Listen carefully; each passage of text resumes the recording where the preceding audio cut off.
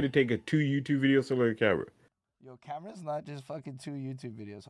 No, my audio's low. Yeah, it could be no YouTube videos. You see my pictures? You think I know how to use a camera? I be learning a lot of things. I don't know that at the end of the day I'm gonna be a photographer. Like I'm learning how to put myself in the middle of the frame and have my selfies not be stuff people make fun of me for. And I'm learning how to like make it a little bit less blurry. It's a progress thing, okay? Not all of us be visual like you. You gotta work on not taking pictures in pink. What was the outfit? Was it the purple shirt? It was tie-dye pants and a pink shirt. I saw that. I was just like, "What? Hold it." I'm like, I know you have better style sense than this. Like that was just like I'm trying to come off super friendly, and I get it. I actually do get it. Like I really like those pants a lot, but those pants are hard. You go to a rave in those pants, is over. Like they're raving pants. Do you go to? I don't go to raves. I haven't been to a rave ever. Yo, we're going to what's up, Olivia? It's on my Instagram, HSR514. You will see it, and it really stands. It got way more likes than I thought, dude. It got way more likes than I thought it was gonna get. And I didn't get lampooned as bad as I thought I was gonna get. I think people at this point are just like, whatever, it's holding. Anyhow. We are live AF at this point. Welcome back to Bridge the Gap. We have Action Figgy Skinny, a.k.a. Skin Deep, with us. This is the part 2 to his whole conversational times with us. It's been almost 2 years since he was last on the platform. I checked it. It was May 15th, 2021, and we are now February 13th, 2023. And that shit was a 5-hour interview. So if y'all want to really get to know Skinny over here, you have a 5-hour experience waiting on the same channel you're watching this on. And I highly recommend it because it doesn't go to 5 hours unless that was a fun conversation, because ain't nobody sitting in a chair that long unless it's a good conversation. No one's sitting in a chair that long. I mean, y'all won't be getting no 5 hours today, but you can get something close to similar. But yeah.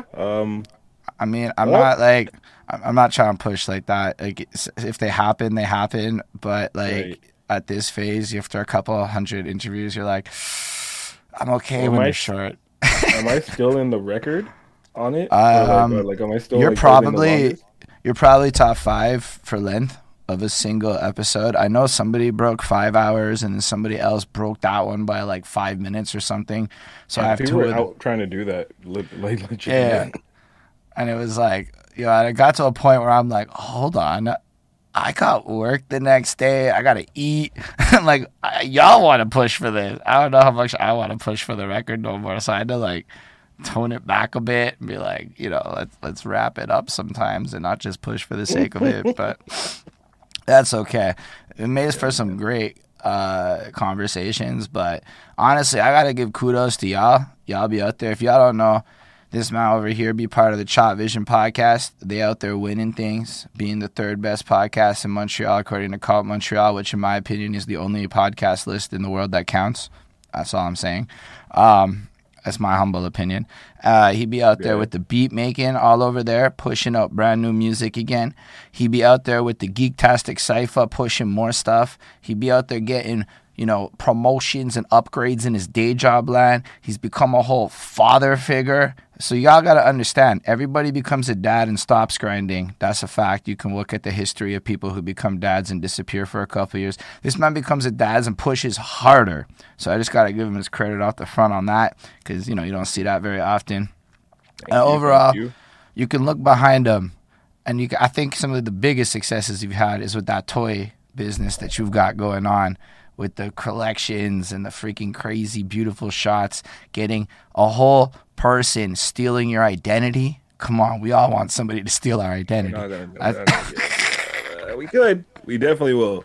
That was interesting. That was really not fun. If anybody has their identity stolen and like you need that shit, or even like really like it, the identity, not so much getting it stolen.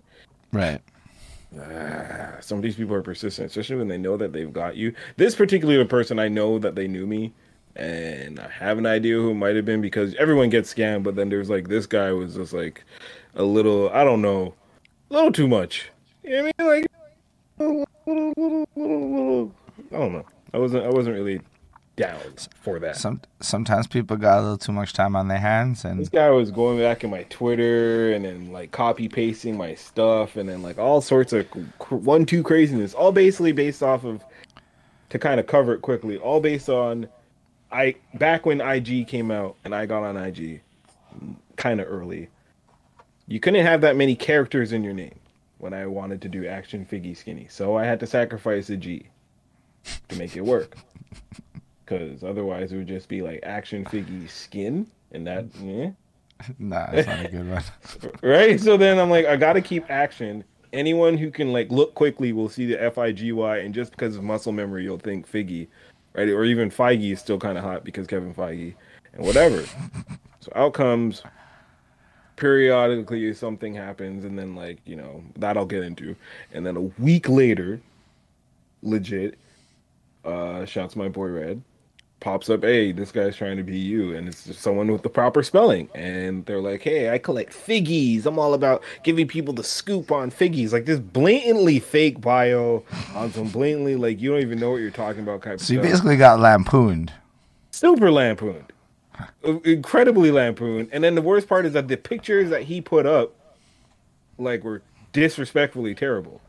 Mind you, this goes to show you that the people who follow you are doing this. Your friends do this out of niceness and not always because they're paying attention. Because 90% of the people that he hit up, he went through my whole follow list and just followed everybody. And most of the people accept it because like, oh, I thought you were making a second account. Like, buddy, You know like, what's I know wild you're not though? gonna check.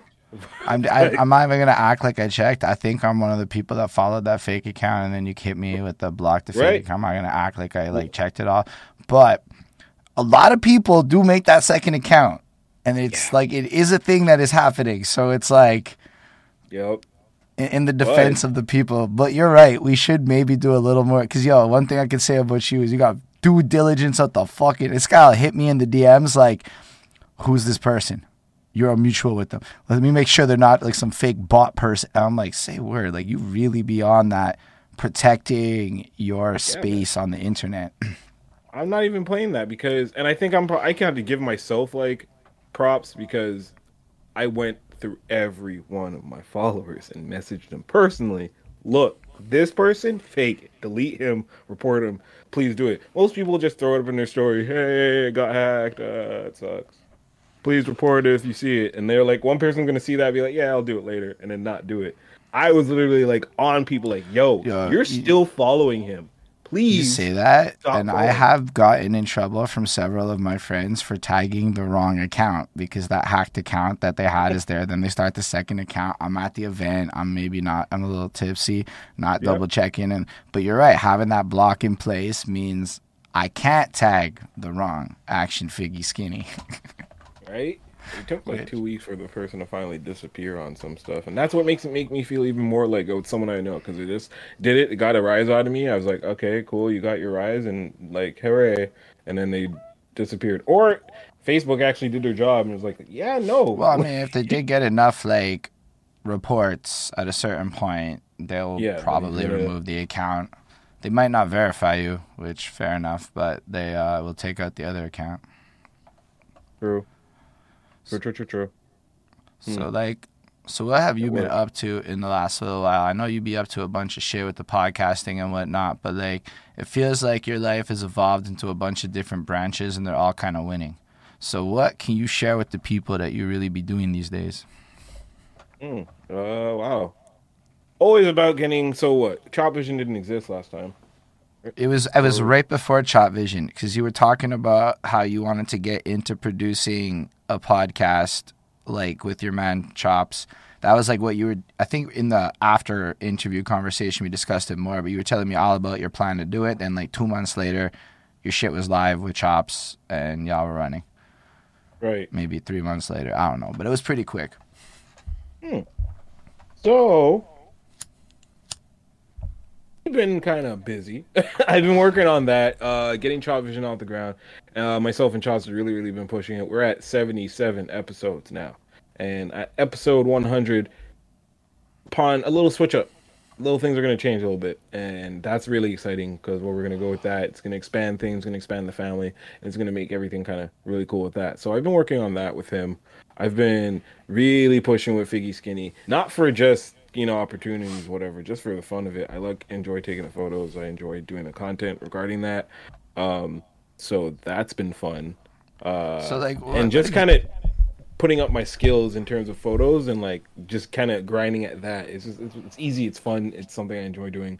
so what does it take to make like a good shot in your mind? Like when you're like Lighting, planning you all this have shit out. oh well, you have to have the idea first. Comes with the idea first, and then your lighting.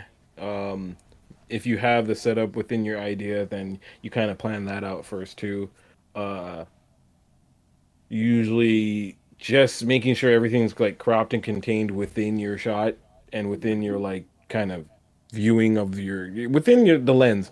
So I usually kind of have my camera is operated by like battery operated, like so like to even view the screen itself it needs to be powered on. It's not one of the like analog joints. Mm. So I usually will leave that on and like place things as I go and probably go through like a battery pack, just placing everything and then finally doing practice shots and then toying with your lighting and making sure like everything's bright and lit properly and you don't want to have like shadows or things bouncing off because then that kind of takes away from it. And then yeah, so there's portions of that, but usually when you just do like a basic like team shot or something, it's just about like having like 6 or 7 to 8 or 9 lights set up and then doing what you got to do. So you basically just make sure the shit's well lit and then Yeah, act out whatever scenario that you're going for in those moments. basically. And like, what's the community like? Like, I mean, you be posting a lot, growing your account. I mean, because you be doing it with music, and then you be doing it with podcasting, and then you be doing it with this toy thing. So in a sense, you got all these like different avenues of communities that you exposed to, that you're exposed to. Yeah, the community is, I could say, very inviting and more forgiving, so that Mm. it's easier to build within that community because it's not, I'm not going to say it's still fresh because it's not. It was fresh in 2015, so if you got in early in the door, 2015, 16, you can easily build and so on. There's guys out there with like all kinds of 30,000 followers and craziness like that, 100K and whatnot, but that's because they do reviews and they're like diligent, diligent, diligent. I could be on that level. I would love to be. I'm working towards that. I caught a lick in 2 years ago, maybe 3 years ago, where I got like the first Tommy Oliver, rest in peace, Jason David Frank, the Green Ranger. That figure came out and it hadn't been out yet, and they hadn't even announced it yet. And I caught a lick, caught it at a toy store in Montreal, found it, did my review. That was like I think that video's at like 11K views now, and it Say continued word. Is that on to catch YouTube views. And or like I can't, yeah, yeah, Instagram? yeah, it's on YouTube. It's on YouTube. That's kind of like one of my premiere Yo, videos on my YouTube channel, yo, switching I'm it from saying producer skinny to 11K yeah. on a video is not easy to get. Like, it's either like Dude, you see people like what you watch on YouTube probably has those numbers because the yeah. algorithm loves people who has numbers. But when you don't have numbers, bro, 11K is a hard get. It was nuts because I didn't have anybody, and with that one video, I shot up like I had like 200 YouTube subscribers. I shot up to like 654, 700, and that number stays to this day.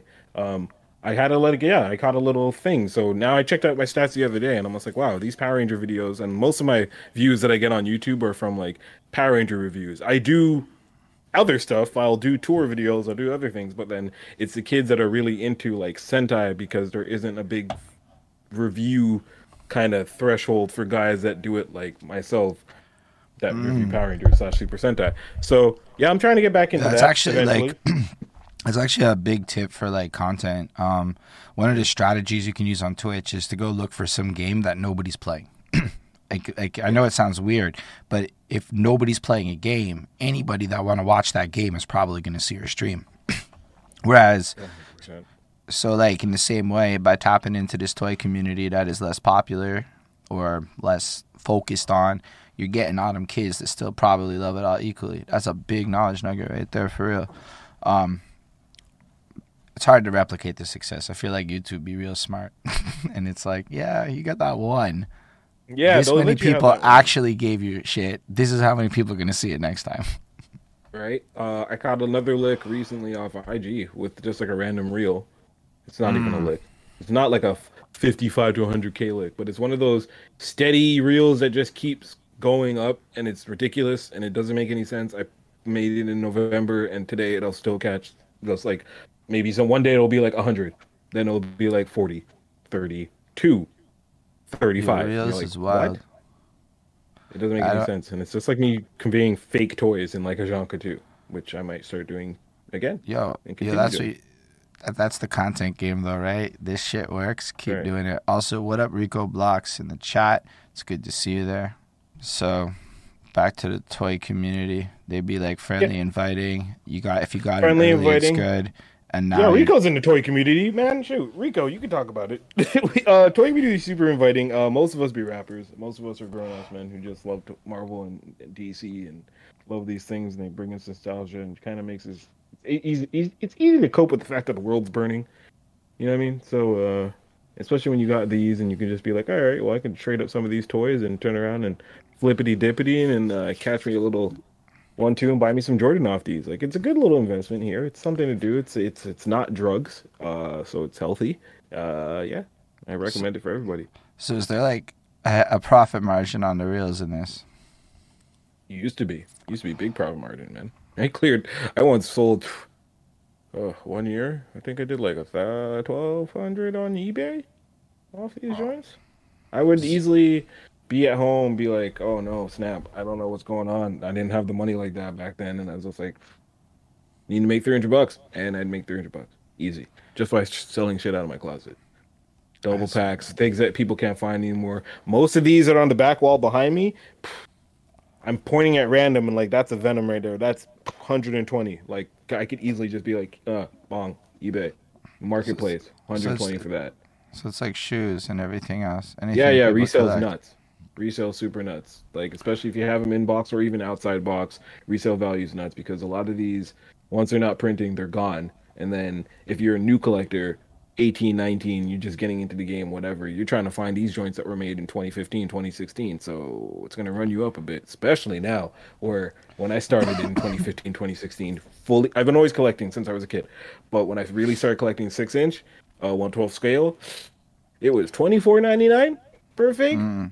Not cheap, but like not, killing you. Hold on, like And then the fake figurines. yeah, so like one of these, 24.99 Canadian. Not bad. Plus taxes, you're getting like 28, right? From the only that was 2015 early. From 2016 it went to 29.99. Sat for a minute.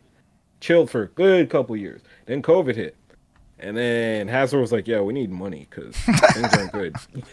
And then that went from in a year it went from 29.99 to 31.99 to 32.99 to 33.97 to now where it sits at 35.99 a pop for these joints. So plus tax, it's that 40 Rico saying. Man, that's Right? wild. Yo, my dude, when I was, I remember Cost of a back fitted hat. in like 2008, walking into my man's bedroom and he had like 1,000 Transformers figurines back then, just Yeah. sitting in his room. I don't know what it's worth, but he's got like that Transformers community, I imagine, is pretty popping as well. Is it like broken into like that? Like people be like Team Marvels, Team this, you gotta get your favorites and kind of get loyal with it.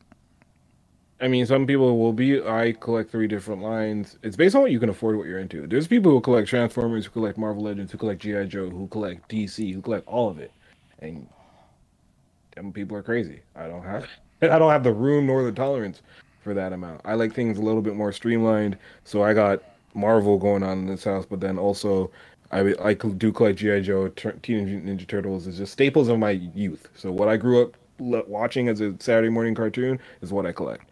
I don't Mm. it because of the whole DC thing. I can only do one or the other. As being a completionist, Star Wars does not happen. I love Star Wars, but not enough to collect their toys because there's just too many.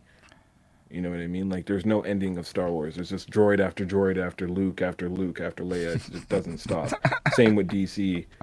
To a degree, depends on who owns the company. But with Marvel, like they've been doing this since Marvel Legends came out in 2002. They just celebrated the 20th anniversary. So either 2012 or 2002, I'm not sure. But their line, there's still characters that from when they started that they haven't released yet, and like if you catch, you can kind of like continue that, which is where I'm at. I'm just trying to finish off the characters, a few characters I don't have yet, versus going and getting like the 900th version of Superman. And you know how many Batman's suits there are? Like, forget it. I love Batman, but So it's kind of like collecting cards in a sense, where you're like just yes, trying to complete the set. yeah, I'm just trying to get my every representation of every Marvel character I know from comic book form on my shelf. That's all. And to give you guys, because I've upgraded the camera since, last interview. So to give you guys a little shot, Holden, you've seen this room. Yeah, But it's kind of, there's my jacket and such. There's the speakers, blah, blah, blah, blah, blah, blah, blah. But yeah, that's kind of the joyous look of the lab. it's a lot of toys. Yeah. But it's crazy to think that like they're just all value, right? Like when you start thinking about the fact that like in a sense they become a weak ass asset. Yeah, they'll start off as nothing. Some things that you don't even think it's like, oh, there's no value in this, and then you'll look and you'll go, oh, wow, that's going for 80 because no one wanted it at first, and then it went on like clearance, and then some or one or two people scooped them all up, and then now some kid is really looking for that like Frogman that nobody wanted ever. But Fair. oh yeah, So like, have you gotten back into the music game? Because I know back when we last talked, it maybe wasn't your hugest focus, but it seems like I'd be seeing you releasing some joints here and there with people. I'd be seeing you at events now. So like, do you find yourself kind of moving back into the culture? not. I was never done with it. I wasn't, and I mean another lovely technical that I won't get into, so I can't see the chat. So anybody who has agrees with me or disagrees, let me know. But I will let you know.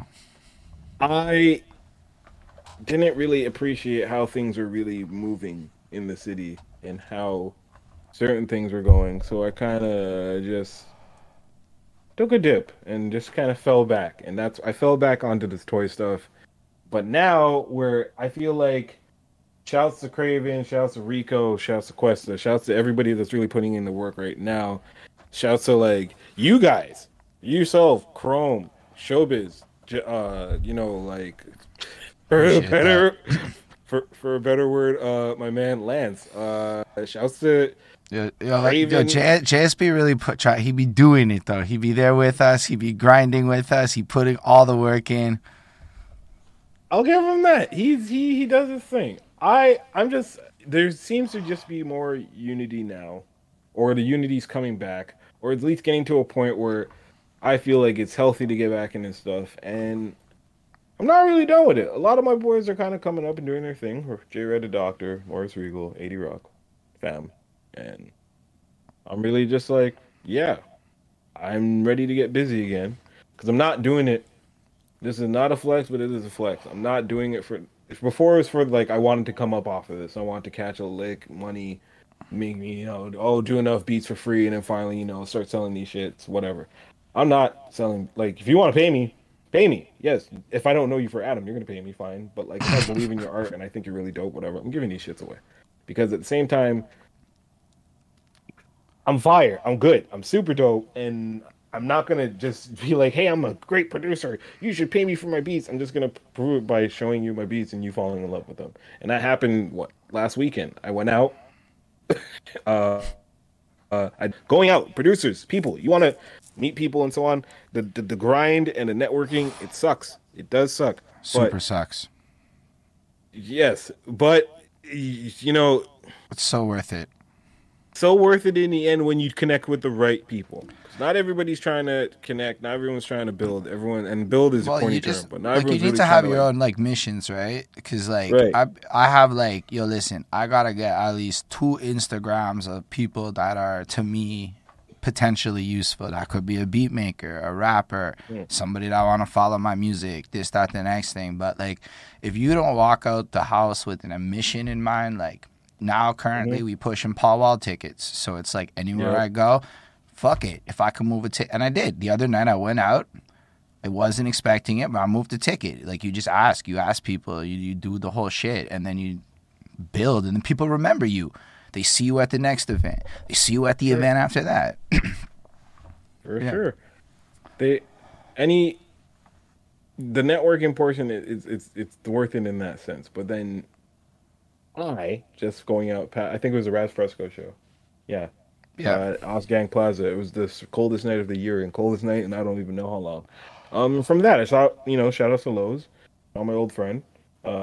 Saw a few other people, and yeah, like I got some tracks back, super quick, from people who like are popping off now, and I'm not gonna name names, but it kind of helps, and it kind of gives me that confidence, like okay, yeah, the city's ready for me to just go out here, dump out beats and whatever, and it's kind of maybe not fall back, but like maybe I'll stick around this time, maybe we'll see what happens with it. I know I got to get something with Rico. Rico's been busy.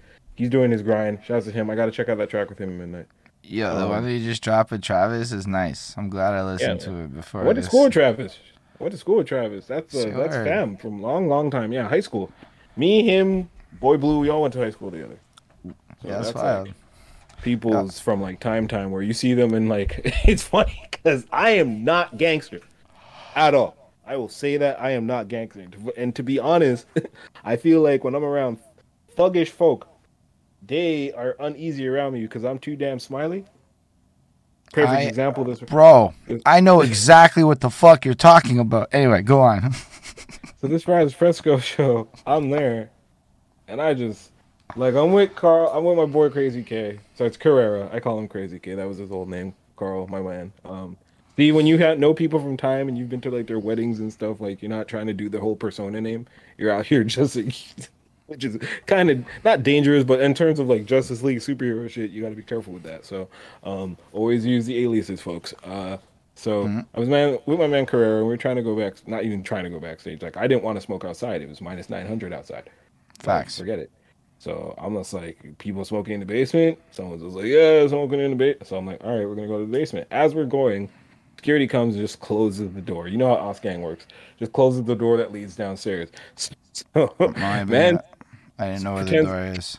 It's like it's just like a back door. Like when you're going towards the bathroom, and then there's like a back door. Oh, okay, like a back door, and it opens and you go downstairs. So man started pretending like he was going to the bathroom, so like not looking conspicuous. I'm like, screw this. I go and open the door, walk downstairs, and I'm like, all right, let's see what's up.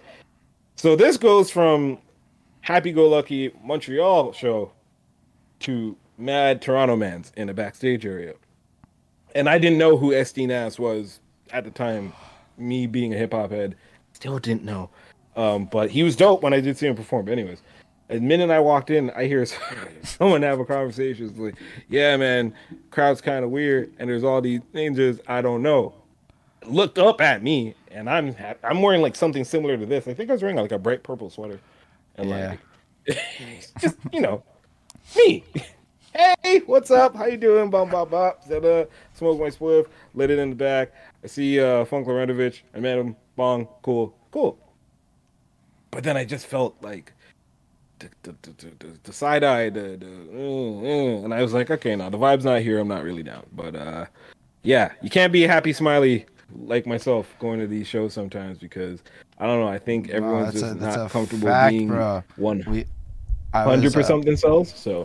But it's also like, Showbiz and I go to this battle in Toronto. Oh man, you guys made it out. Good luck. I'm not going to no battle in Toronto. I might. I feel like I'll just walk through anything. Because, I look at it like maybe something might happen one day.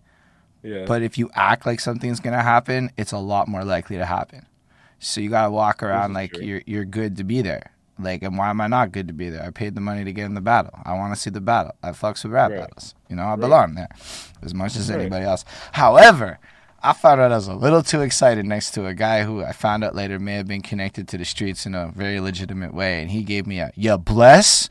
And I took that "ya bless" as calm the fuck down and behave, boy. And I realized that maybe not all shows. Is that what that meant? That's what I took from it. I took it from that.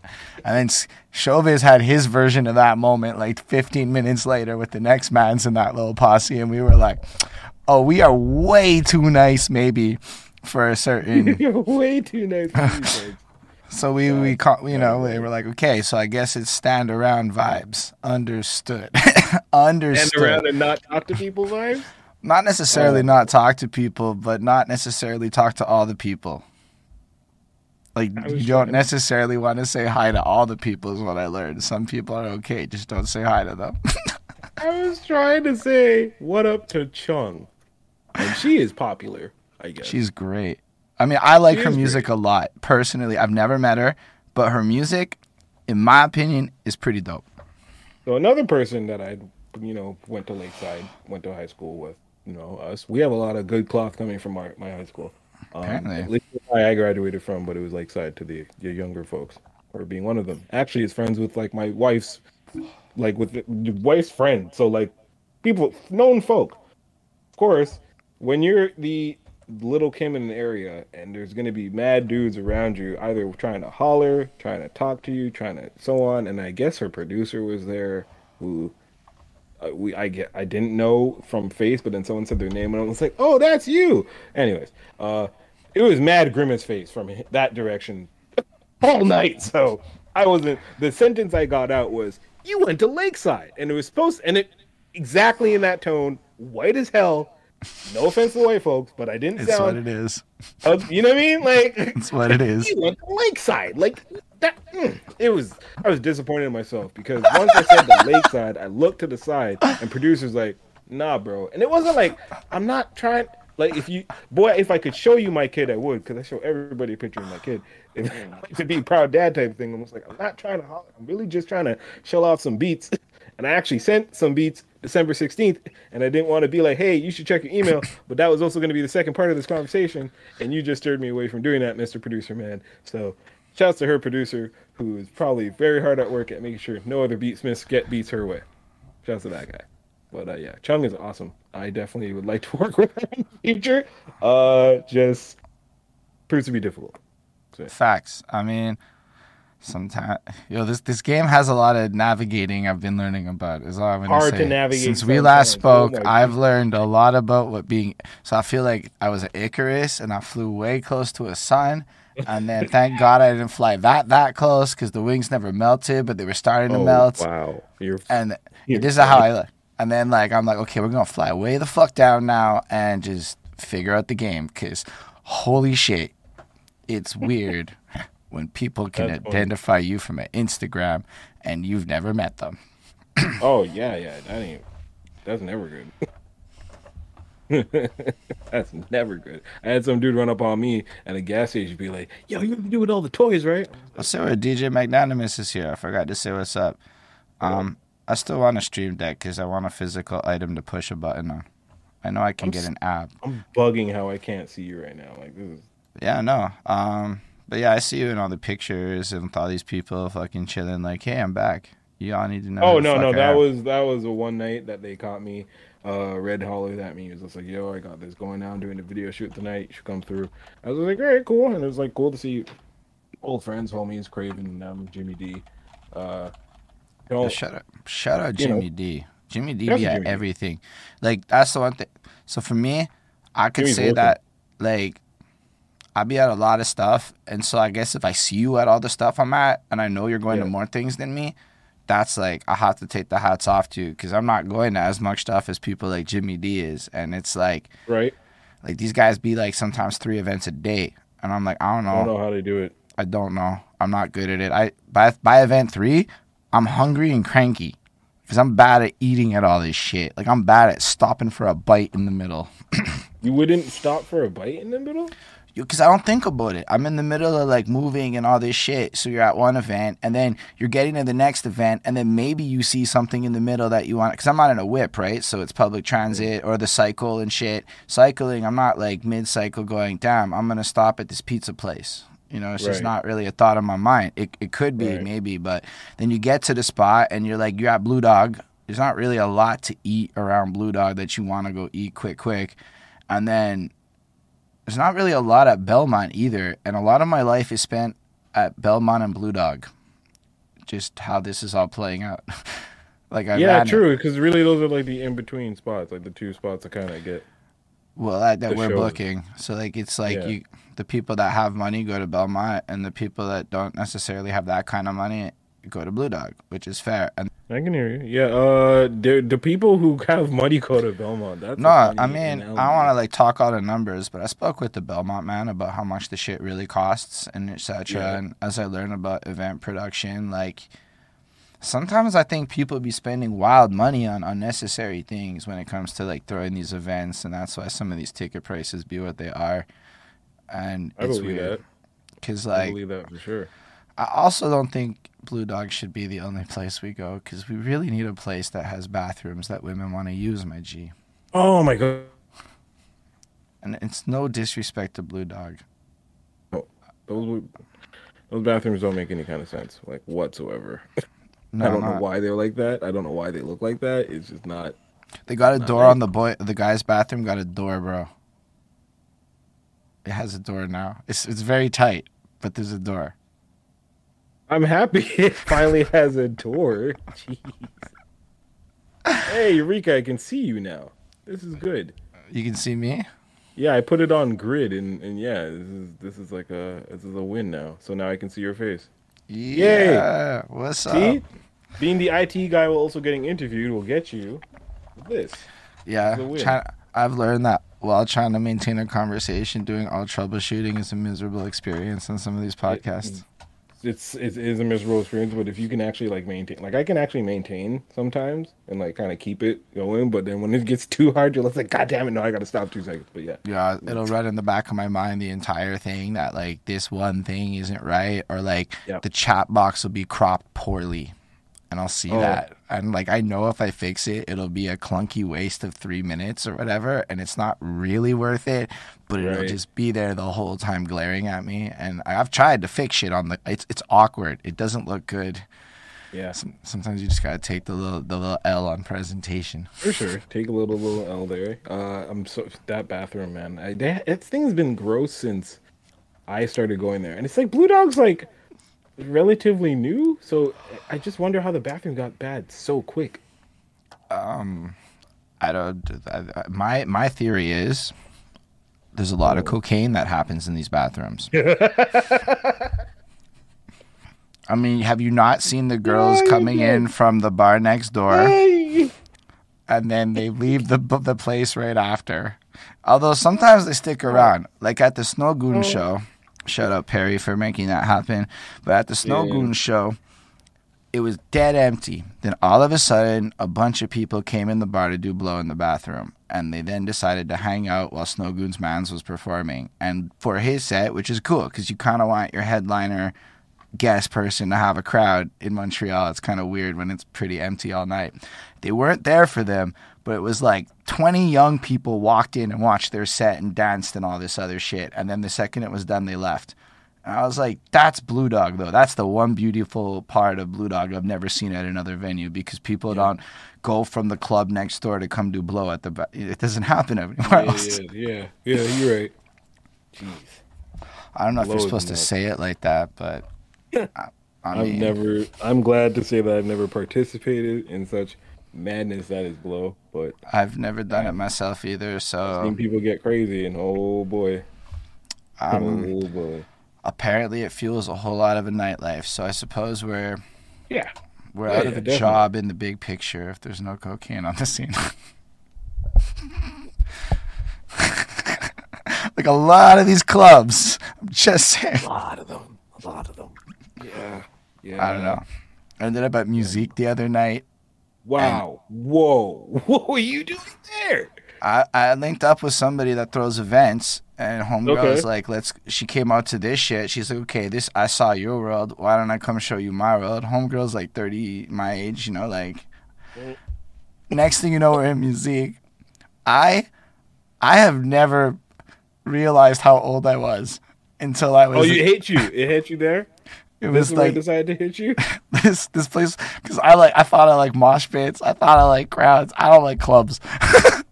Like, man, I don't even know, like, bro, there's no room. And then young people are getting mad at you for not knowing the good crowd etiquette. And I'm getting told off by drunk 20-year-olds for taking up space. And I'm like, I'm bad at this. Maybe if I was good at this, but like, I don't know none of the etiquettes. Mans wants a tip in the bathroom. I'm like, what the fuck is this?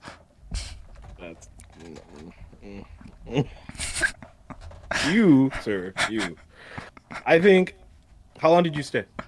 An hour-ish. It was like end of the Yeah, night okay, that shifts. sounds It was alright. like There's it was no like reason to do that. after it was after a Belmont thing, and we were there to like midnight, and then moved over to the next place, and then it like took an hour to figure out how to get acclimated. It took like 30 minutes to get to the fucking bathroom, kind of thing. Wait in the line.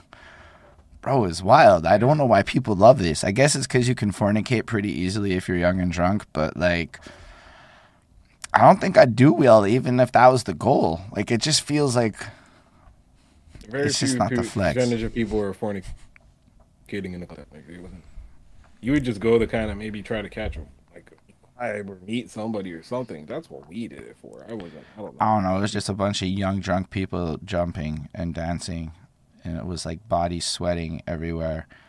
Oh yeah, well that's the pill drugs. You see, like I discovered trees midway point through my clubbing days, and then I was just like, well, I can't do this in here. Actually, no, I found some ways to do it in there. We all did. Back when it was illegal, it was great because you had to find crazy strategic ways to get high in the club.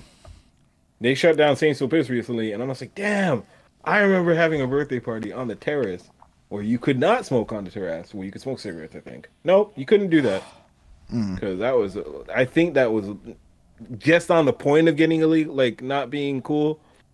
And we had the back, and I lit like a giant spliff, and like security was kind of like looking out because everybody could obviously smell it, like it wasn't common. And I was like, damn, Saint Sulpice is gone. I'll never get to do that again, even though it's legal now. But yeah, so But back on clubbing then, now and clubbing now. Like I don't. So I hear like all the glory days of pre-smoking, but like I turned 18 the year they banned smoking in bars. So like I wasn't the kid that was going to shit underage. Just there was no glory days for that. You would go out with a new shirt and it would smell like cigarette smoke for 3 weeks afterwards. yeah, but people was there. Okay, the whole like I don't know if you remember that like era for the 3-4 years when like half the bars just died everywhere because smoking was apparently that big of a deal. Yeah, yeah. I was I was going out at that point, and it did get very light in terms of crowds. But eventually, people realized, well, like, what were you gonna do? or we're gonna have to go out at some point. So they did came back. They came back. I did realize that if Tony Yayo's people laid up on stage at Belmont, all of a sudden security's not stopping you from smoking in the room. That's the safest spot to smoke in Belmont, downstairs in the basement and on No, stage. I'm talking. They were on stage. They were Exactly. like walked. Safest spot to smoke in Belmont is downstairs in the basement and on stage. Oh yeah, facts. I Don't wouldn't stop light me it. on stage. No, they'll stop us on stage. They're not stopping them on stage. I smoked on stage. I don't think I they'll smoked let on us stage. now. I smoked on stage with. Hold on. Boot Camp Click. I smoked on stage. Well, that's different. Like, that's what I'm saying. If you have the right I smoked people on on stage stage, during my own set, which is wild. And yeah, See, yeah, that like I wouldn't Yeah. fuck with that. I wouldn't risk that personally at Belmont right now. Just having seen Right the now. vibe, like no, I wouldn't. no, not right now. I have to go to, but I have to go to Belmont too. No, but like Feezy got mad at me for sparking, and he got mad at me and said, "Don't do that shit. Don't fuck up my relationship with Belmont." I'm like, okay, I guess it really is a big deal. Oh no. No. I'm not gonna say nothing on that because I don't know Feezy's relationship with nobody. I just know that man's them that were there with us were much larger than people that would have come up to you to be like, hey, you can't smoke. And most of the time, there's a scary. They got their bouncers checked, right? They're usually good about that. So sometimes they'd be cool with it. But yeah, I wouldn't do it just because, yeah, if someone's going to come No, I wouldn't do it unless I'm on stage with the famous, like if Paul Wall wants to invite me on stage and smoke a spliffy, I'm not going to say no to Paul Wall. I don't think it's going to happen, but like it's the context that I could think of where I would do it. That's going to be an exciting show. I'm excited for you guys. Yeah, I'm excited for that shit. I might say, yo, it's cool. Like it's like you get one, and then all of a sudden they start appearing. It's like you just need that first opportunity, however it manifests in your life, which turned out was Vincent Price. So shut up, Vincent Price. That guy manifested some dope shit. Yeah. And like I'll never get a show again, but I mean that's all. That's for another day. I'm not really trying to. do that in any case. I'll leave that for the the folks that are doing I their see you things out there. dropping your freestyles at the start of the episode, testing your waters, getting I'll put yourself a nigga up. under the ground in a freestyle. Come on now, like no one's really touching. A lot of people who rap straight up will literally be like, "I don't freestyle," and it's like, come on, you can't think of 3 words ahead of your brain and just say them. It's not that hard. You can't make words rhyme. You're a rapper. That's what you do. I only freestyle to make sure that my beats are rappable and that they're Mm. it actually could be flowed to. So the fact that I can make a few things make sense and they kind of sound nice, where do you do this? You should be able to freestyle. I But agree, a lot of mans but don't freestyle, and I'm like, okay, I'm cool. dead ass. It took me a long time to like be mediocre at it. Like I don't even think I'm Yeah, but you good. also flow super unorthodox. You flow super unorthodox. So the fact that you rap unorthodox and then throwing in freestyling with that's extra hard. I've never heard you do like a da da da da da da da flow ever. I can't. Never, never. I can't. I don't know how to put it, but I can't think that slow. So like No, that word. Yeah, I hear you. I hear you. I like I it's hear you. like my brain's racing, so like it's hard. Like I don't know. I had to You like smoke to slow down. I hear you. and like even like with all of the rapping and shit, it took me forever to like accept that nobody really want to hear you rap that fast, except for 22-year-old people. Yes. Yeah. Weirdly, that one song you don't like, that one is getting love. I don't know why. Weirdly, because like 22-year-old who looks at anything that's all like any remotely double. But hey, if it clicks and it works, then that's good. sometimes people like what they like. I don't know. That's all. Nobody expected pickles, right? Like nobody expected anything like that to happen. I expected pickles with all the pickle Rick shit and whatever from any. Bro, Yeah, I you can wasn't easily tap expecting that into. shit. It was an Yeah, accident, but it like was a great accident. great accident. And then you're like, okay, that's what the people want, and you have a big ol' that's what the people want moment, and have to accept it, and then realize there's more of a bag giving the people what they want sometimes than fighting the pickle meme. True. I may not want the bag that much. I There's mean, and that's just me. fair. I will not be like, that's what they want. I guess because if I have to do the I guess it means I'm not really like it's I not in mean, it. so I look at it like a creative challenge. How can I meet it in the middle? And how can I make it fun? Like I started picturing events. So we get, like how people be doing this like block mode versus 40/40 music event where each team kind of puts an act next to next. So we do it like that. Team Okay. pickle, team no pickle. Everybody's wearing the merch in this event, right? Like so everybody on team pickle's got one shirt, everybody on team no pickle. And then we put up a whole little thing, which side do you think has it? At the end of the show, who wins? Team who raps Right. better? Who performs better? Team pickle or team no pickle? I feel Okay. like so like when you play it out like that, it's like it's stupid, but at the same time, I'd kind of go to that show more than I would go to a regular show because it's so dumb. And people be like that. And I'm not insulting anyone because I like the dumbest shit. It's what we like. So if you can have fun, I think people like, like that unity shit you were talking about a little bit before. My big theory on that is COVID put us all in rooms by ourselves and faced our demons a little bit more than we ever had a chance to do in the past. And then we all got kind of lonely a bit and decided that we would rather be nice than fucking be mean as much. Like, that's Nah, my niggas is big. still mean. More mean than ever, bro. People are the most selfish. Some of that is true. I will agree with you. Some of that. Well, I feel like the compromising is a little more up. yes, 100%. So maybe it's Compromising is a just little bit more finding up. the necessity of each other a little more. Maybe I think it's more just trying to find not so much necessity, but more or less just people are trying to find. Honestly, people are just trying to get it before this world blows up. But there's also people are That's just a trying to fact. find their own kindred. People are trying to find their kindred spirits, That's and also a fact. within that, it's still clicky. You still have your clicks, but there is more bigging up people within your clique now. So you'll see who notable producer in the city put on for like, or not even put on, but like fully support all their man stuff. Whereas before, like if you had a boy and he knew this other homie or the producer who knew this other rapper, You wouldn't see him throw out his whole album multiple times on his story. You know what I mean? That's valuable real estate. I need that for me. You know what I mean? But Mm. now, especially in the city, I'm seeing a lot more of like if one dude goes, like Real City Relay, we all go, especially if they're kind of clicked up. For like, you mean like okay, if Red drops something, 80 sharing that, Pro V sharing that, Morris is sharing that, all the man them is sharing it. You know what I'm saying? Like, and it's cool. It's like that's how it should have been from jump. But I just love that it's now that's kind of like that's the reg. I mean, Yeah. if we could now get that to happen for like everybody, that's just you don't have to necessarily just be friends with the person, but like, have a relationship to do that, it'd be great. Because the hardest part about being a producer is that if you produce something for someone other people don't mess with based on their personality, their music, or just because they may not have shown the same kind of interest in their stuff, your ass is dead in the water. You're Mm. the only one sharing your song. Doesn't matter if you're the most friendly neighborhood producer out there, if everybody loves you, if you got friends in all corners of the hip hop game within the city or wherever you're at, it's hard. And that's kind of like more or less why I lean towards this Figgy stuff because I still needed to keep my. It wasn't okay. The term of keeping yourself hot, keep staying fresh within the game, being visible.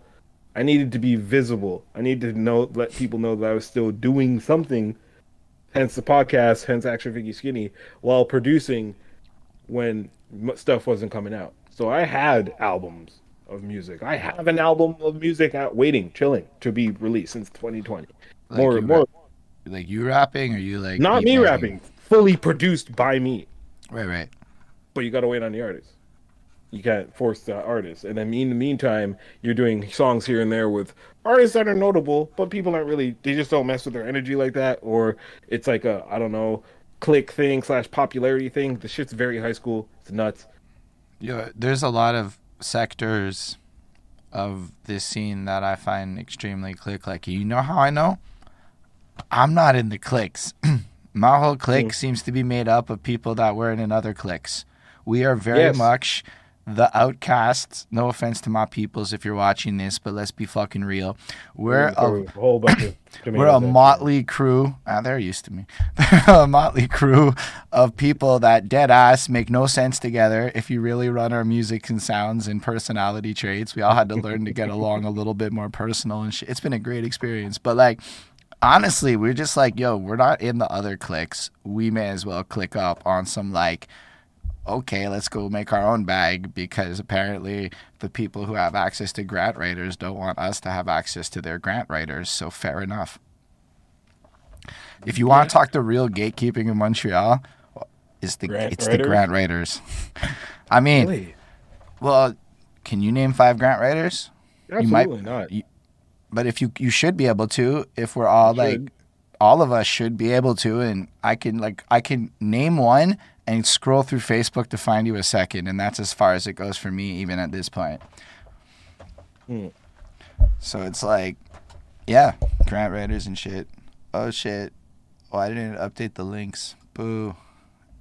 I need to get music. I don't know if I need to grant it just yet. I really just want to. I'm trying to get back my original goal, which is this. I'm trying to not produce for everybody because that is not realistic. I tried to do that, have a sound produce. I was trying to produce for everybody. So have a song with everybody that was hot coming up, whatever. Try to get them at least 1 or 2 Skin Deep beats, and I accomplished that. I did close to that. Still got to get Magnum. Haven't gotten Revolver Mag yet, but I'm trying, working on that. But yeah, I just want to just give my music to as many people that I feel I could either better their sound or they would better my sound. And yeah, and then also I'm just gonna start paying for verses, not like local hip hop verses. Like famous, like that. this. We would pay for the same verse the same way. Yeah, like I'm trying to invest now because it's like, oh yeah, like, and this is no diss to the drumless beats. I've come to respect it. Craven's my boy now. Before I was like, no, it was not. It was. I can honestly use just like that's my spot type of thing, but like it was just like old head, younger cat, and I didn't understand the movement, and then I really caught it when I was just like, oh, so this is like what they're doing. But then when you catch the drumless loops and when how intricate it is with what they're looping, cool, it's great, but it also made my workload so much easier. Because from jump, Rico, if you're still in the chat, you know what I'm talking about. You've produced, you made, you know samples. We're doing that from jump in our heads. We hear a song, we're like, okay, how can I flip this? Beep, bop, boop, bop, boop. And then the hardest part is taking the chop you had in your head, transferring that into whatever DSP or not DSP, whatever DAW you're using Rico's here. or He says, soundboard. "Yep." Yeah, it comes into any DAW you're using. You're trying to figure out how to get that chop in your head or that pitch in your head to make sense with the sample that you now have. Fine, okay, cool.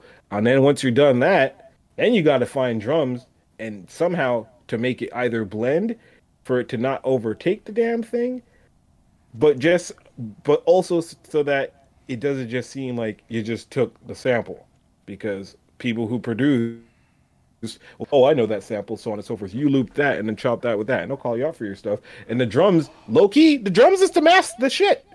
The drums is to mask what you did. You put the boom bap with the boom boom to literally mask the chop that you did because it may not have been that intricate, and some dude who just hears a loop might be like, "That's that song, 1968, motherfucker. I'm gonna get that." That's that. So the new age shit is me doing all my chops and then being like, "Damn, I got 17 beats. No diss, no quarrel, but that's what it is. Tell me I'm wrong. That's what it is." Dead ass. I wasn't even sure what drumless beats were until like a year ago. I was like, wait, there's drums in these beats. I'm so confused. And then inevitably it got explained to me that no, Yeah. it's just the beat makers ain't adding more drums. It's just the loops with the The drums. loops will have the drums. What Alchemist will do is he'll have a loop and he'll create loops. And ALC, he's my man. Like Alchemist is one of my favorite producers of all time, and he'll like so intricately sew in a snare there, whatever. So it sounds like it's part of the sample, but it's really not minimalist. But it's just like playing with the mixing of the sound. Prior to that, we were just like throwing them drums on top of them, mix them a bit, but the more thuddy and thicker and boom bappy and even like crispy and even as it got into the 2000s, as long as it slapped, your drums are great. But now the wave is to make your drums blend. And if you can't make them blend, you take them out. I won't say nothing, but I got asked for two. I sent an 11 pack this weekend to a notable Toronto rapper. Man's hit me back. He's like, I'm definitely messing with four of them. And for two of them, can you take out the drums? Producer Skinny, like scaredy cat producer Skinny's like, these niggas about to hear my samples and they're gonna put this shit in the Shazam and they're gonna steal my shit. Legit. That's what I'm thinking to this day. But it's like that's just the wave now. But I feel like I put so much into the drums and you just want me to just mute, send. What are the stems for this track gonna look like? Two waves? Like, what are we doing here? Like, hey. This is where we're at. I'll be That's what listening we're to in. songs because, like, I'll be like wildly into drill now. It has become like, I know, but like, I don't make it. I don't review it. I have nothing other than just an ability to be a fan of the music. I like to get sturdy, as sturdy as I can get, and to me, it's fun. But Yeah. like, you listen to the beats, bro, and I'm like, whoa, it really is sometimes just grab some song from Holden's childhood and now it's a fucking hit again. And man's just adding a couple ad libs and really rapping about some shit that I probably shouldn't rap about, but I'll Yeah. sing along. Yeah. Now it's made my workload so much easier because I'll just catch a loop or even like a really good like, and I'll be like, okay, cool. It's not like where you would overthink, you just dumb it down, and you're like, oh, I could add this or this. No, you could. Actually, most times I'll make two versions of the beat. A version for somebody and then a version for the underground now. And you know. Honestly Cool, though, I like feel that. like even with bars and shit, like you kind of are trying to simplify more. Cause Yeah. evidently all these kids making music now like rock music as much as they like rap music. Cause these motherfuckers be singing rock ballads shit on rap beats sometimes. Like, clearly that's the wave. And something I always noticed about rock is that you're trying to say the shit with the least number of words possible in a lot of ways. Whereas sometimes with rap, you're trying to just add words and shit. So it's like watching people kind of flip into a more brevity driven style is wild to me. And it's like, oh, so maybe I got to use less words in my songs and Oh yeah, and you're captain not syllable, so yeah, you're gonna have a hard time there. I'm not even. I might use a lot of words. I'm saying a lot of things. Yes. I'm not. It's not like often repetition for the sake of whatever. It's unique content. I write songs like they fucking essays. I got ideas. I marinate. I be pondering on ideas for months sometimes. Sometimes, and I'm like, because again, I'm listening for traditional flows, and then I'll listen to your songs, and I'll just like my brain will just be like, like not in a pain. It's just like, how, like where from there? How did he get there? I don't. It's and then just trying to figure it out. It's like it's different, but it's also fun. Yeah, I enjoy it that way.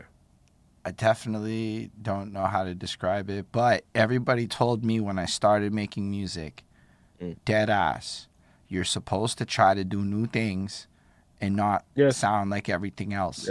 Then I found out when you do that, they're gonna hate you. Algorithms don't like you. That too. Algorithms, people are gonna be like, "What do you do?" Rico Blocks is like, Holden perplexes my writer brain. Basically, I write every line. Crazy, right? I write every line as a freestyle off the last line. Oh no! I dead ass. I will rap the whole fucking verse and then effectively freestyle whatever the next part is, and then rap the whole fucking verse and then freestyle whatever the next part is, and it just works. I mean, Go on. I mean, I didn't come into this in the same way that a lot of people did, right? Y'all came from like this bars. I used to write rock ballads and shit, and so I started on some not necessarily rap. I was playing bass and shit, and then bass is a rhythm like backbone spine. Okay, keep her over here. Yes, so you know how to play that thing. You know how to run the bass. Amateurly. Give me one of your. No, here's the thing. I could pick it up and with some stumbling, play some shit. I understand how to do it still because I put about 2-3 years into it. I was just really bad at it. You play boom, boom, boom, boom, boom, boom, boom, boom, boom, boom, boom, boom. And most people are going to be like, the flow for that. You, the flow with the T. I can't even do your style. I can't. It's a disservice to you for me to try to mimic you because I cannot.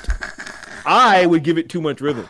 You rap on an offbeat but beat.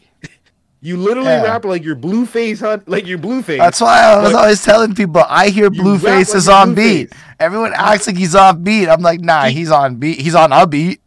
He's on a beat, but not the beat. You rap like Blue. You're like Lane of Blueface. Yeah, I'm with that. It's because your voice is an instrument and shit, right? So music is math, and in theory, I like to try to find a cool equation. Honestly, I know it's geeky, but I take a very math-driven approach to music, kidding. It's what it is, but it allows me to maybe come up with some shit. But Holden's flow is like finding a pocket in pants that have no pockets. Right. I had to learn to simplify. I listened to some of my older shit, and I was like, man, I understand what the fuck syllable stuffing is now. I had to learn how syllable stuffing, man. Believe it or not, what you're getting all now is I actually edit shit out and put the effort into slicing syllables out, and this is the abridged version of it all. That's hilarious. I learned a bit more about the pocket. Because you can rap, and if you rap fast, here's the truth about rapping fast, y'all. You're just maxing capacity most of the time, so you don't really need to have swagger. You just rap fast, and if you happen to enunciate really quickly, and you're able to, all you ought to do is go quick. And I was at the Jam Night at Turbo House. Bro, I said nothing, but I said it at quadruple time. And all the white people in the room were like, because they always do it, bro. Y'all lose your mind over it. Facts. First even the old people do it, bro. I seen grandmas and shit freak out over that kind of stuff. Bringing back "Look at Me Now" with Busta Rhymes verses. If that's not that's not the best Busta Rhymes verse. It's so always not. Has to do it because every time I get to do it, people are like rapping fast. Stop. And ain't nobody listening to what the fuck you're actually saying. Stop, right? Give me like, I'm gonna be real with y'all. I always had to bust out the lyrics back in the day to know what the fuck people were saying. So it's not like I was listening. Nah, I had to get the lyrics. I was never good at, like. And I love me a double time, but man, I can't give it that much credit unless like when it's not saying the most. Honestly, as far as bars go, I agree with Rico Blocks. It might be one of Busta's worst verses because it's just filler. It's so many filler syllables. And Busta's tricked double timer. He just adds syllables to a word that doesn't have that many syllables. Chicken the big the bar. Yeah, like he'll give box an extra 2 just to make it like, you know what I mean? Like he doesn't have to. Yo, shout out though. I gotta get all that. When he'll be like, gotta get it. Like N doesn't need, and he gave it to. Every time I gotta get it, and I gotta get it, and he doesn't need to do that, but he's doing it for the extra. He's going fast. Yeah, but take a break your neck though. That shit's impeccably great. Impeccably great. Or like break your neck's great. Give me some more. Give me some more is better. But even like, yeah, I mean, Busta's verses. I like his verses better now when he's rapping on like West Side stuff. Fair. That's more. I feel like that's more him. No, his last his 2021 album or whatever, that shit was like Busta is sober, clear-headed, and making good music.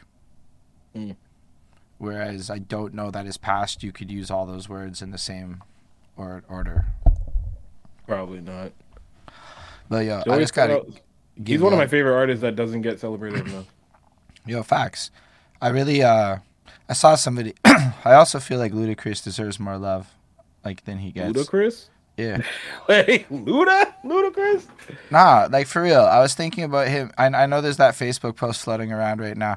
I'm not saying that. I love DMX. DMX is the guy that got me to probably rap more than anybody else in history. Like DMX. But Luda's up there. Like I'm telling you, when I'm a teenager, Luda's in my top 500. Like that whole word of mouth era and all that shit. Man, I listen to that shit all the time. But I love Luda, but his beat selection would bother me sometimes. I loved his beat selection. That was one of my favorite parts. And then sometimes it was super ass. I'm just saying that early part of his career, his first 4 albums, produced incredible hits that have aged impeccably well. And then everyone just forgot about him after Too Fast, Too Furious. I only like Rollout now. At first the beat was off, God, and I was like, what is this trash? Rollout's one of those songs I memorized when I was trying to be a better rapper and shit as a teenager, and that was one of those songs. Why? Because I got nothing to lose. The game I do. Yes, I was a 13, 14. Yeah, but Ludacris does it with a precision where, yes, it's really impressive. It's not just random. It's not just fast. It's he's fast, slow. It's okay. It's the people that really impress me are the ones that know how to change tempo with it in the middle of a bar. So 2 syllables will be at a triple time, and then it'll flip into a complete different time signature or something. I'm like, that shit's Luda can do that. Yeah, he does. Picture perfect. Flip. And so that shit. Yeah, that shit is good. Yeah. And a lot of people do that, and I know that Bone Thugs and them also be doing it before, but I think Luda brought a lot to the game, and 100%. I like him a lot. I don't think he's better than DMX though. Luda's not better than DMX. I don't know. There's just this one Facebook post that's floating around. And I saw where it was wow, it keeps coming back because people keep commenting on it. So you know how a post will just keep hitting your timeline over, and every 5 hours you see it again, and you're it's just stuck in your mind. They are not comparable. That's facts. DMX is in a legend tier that nobody has their first 5 albums go number 1. That's just legend. People don't even get it. DMX was bigger than everybody back then. Well, I'll be honest, Flesh of My Flesh, Blood of My Blood, I didn't like that album at all. That's fair. And I feel it did come out super fast after It's Dark and Hell It's Hot, and then the best song. Valid ass criticism. And the best song on it was a damn interlude that they used for Any Given Sunday. And yeah, My Niggas is the best song on that album, and yet it's 30 seconds long, and that makes no sense. I That's all I can't necessarily defend all of the tracks, or argue. but I can say that the one before it and the one after it are brilliant. And then I honestly like the fourth one a lot, and then the fifth one slapped also. And then he was doing all the movie soundtrack shit, like, and then it peaks with X Gon Give It To You, and then it just kind of like. No, man. Wait, he did the cover of that other joint. Hold on. Oh man. Well, maybe I don't know how. Actually, no, you know what I'm talking about. You know the song I'm talking about. Hold on. It was like a cover. Was it Ain't No Sunshine? No. What did he cover? It was the guy who sang Ain't No Sunshine. DMX covered another one of his songs on the sixth album after that one, and then there was X, and it was good. It was the same album where he had the that song, that album. Who We Be? It was on that album. That's the fifth album. Who We Be's fifth album? Okay, shit. So then it was after that. It's Ain't No Sunshine. Rico Blocks is confirming. Yeah, it's Ain't No Sunshine. She bong. Okay, wow. Producer brain. Any producers and their beat rappers were trying to see how to modify and get in with the underground new age crowd of loopiness, but without totally messing up your style. Peep the older producers from back then. Like, I just listened to a Mussolini and Ninth Wonder album today. Who Mussolini hit me up in my DMs like the other day, and he was just like, "Yo, let's work." And I was just like, "I want to send you beats." He's just like, pay me for a verse." And I was like, "You know what? I might have to invest." After listening to this album, and Ninth Wonder is someone who has, like, definitely kept his sound, but just modified it for the new age underground, where he just turned his drums down, and he made them more muffled. But it sounds like anything that, and it's but Derringer would make. Or anything that, it just sounds the same. But, yeah, it's great. And it gives me ideas, because I'm just like, oh, yeah, all I got to do is that, eh? And then you just trick them. So, hold on. Are you saying a rapper trying to get a bag off of you got you to a place of inspiration? Yeah, you could say that, because I was more, obviously, I asked the homies, like, oh, I didn't know who he was. And it was literally like this. He followed me because, this is funny. He followed me 100% because Craven follows me, and a lot of rappers who are either trying to get in that boat or like lane will just adjacently follow the producers that they see in there if they're trying to catch a quick bag. I don't hate it. It's cool. Do what you got to do. So yeah, I caught that, and I was like, all right. We were in the DMs for a minute talking to Mussolini. Never heard of them before. Asked a few of my rapper friends. He's like, yo, he's kind of dope. I was like, cool. Ice Lord follows him. I know Ice Lord for projects or a song that he did with the Doctor. So I was like, okay, I'm familiar with the Ice Lord. That's cool. Checked out Mussolini's track. He's like, yeah, I got stuff with Ninth Wonder. Saw Ninth Wonder all into stuff. I was like, I really like Ninth Wonder. Little Brother's my shit. So okay, check this album out today, and I was just like, word, this is dope. So he might go ahead and catch himself a bag off Skinny, because yeah, listening to Ninth, I'm like, I know what kind of beats are catered to. I got like 7 of these. Let's go. Nah, but I think like I don't know. I know that I was speaking to somebody, and I wish I could remember who it was, but it's not like Redman hitting you up and being like, "Hey, you want to be on this mixtape?" They were the worst. That was pretty bad. That was different. This is more like the clean side of it, like where if you read Gucci Mane's book, he talks about how the best investment in his entire career was $6,500. It was $5,000 to Bun B and $1,500 to Killer Mike, and they did that track, and that's what catalysted his career, was that song. And he said that was the best investment in his entire career. And I had to sit there and be like, damn, eh? Gucci's basically saying, shut the fuck up and buy the feature, bitch. And I was like, man. I mean, Gucci knows more than me about music businesses and shit, because he's somehow done quite well. I think, his book's pretty legit. It was post-jail Gucci that made the book. Yeah. So, like... Oh, okay, well, there you go, yeah. So, it's like sound Gucci, and it's like, man, you sit there and you're like, everybody I talk to in the underground, especially because I paid to get on a show in Toronto. Shh, don't tell anyone. I'm going to get judged by my rapper friends.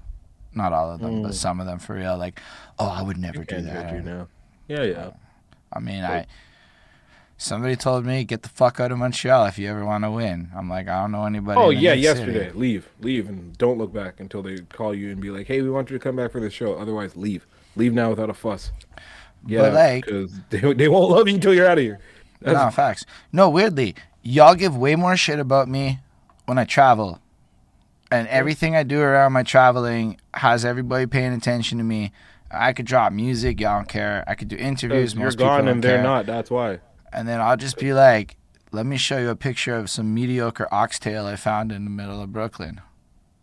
And everyone got... Brooklyn oxtail. You're a brave man. Bro, so here's what happens. You stop at the Airbnb, and then you're like, where am I going to find my food? And then you start walking around the neighborhood, and you're like, holy shit, I don't know where anything is. I don't know what anything is. It's just a bunch of random-ass restaurants. You're basically gambling on everything you're eating. And I walked by. That place was open. That place was walking distance. It won the lottery of you're close enough to the Airbnb and not... What time in the day did you go for them to actually have...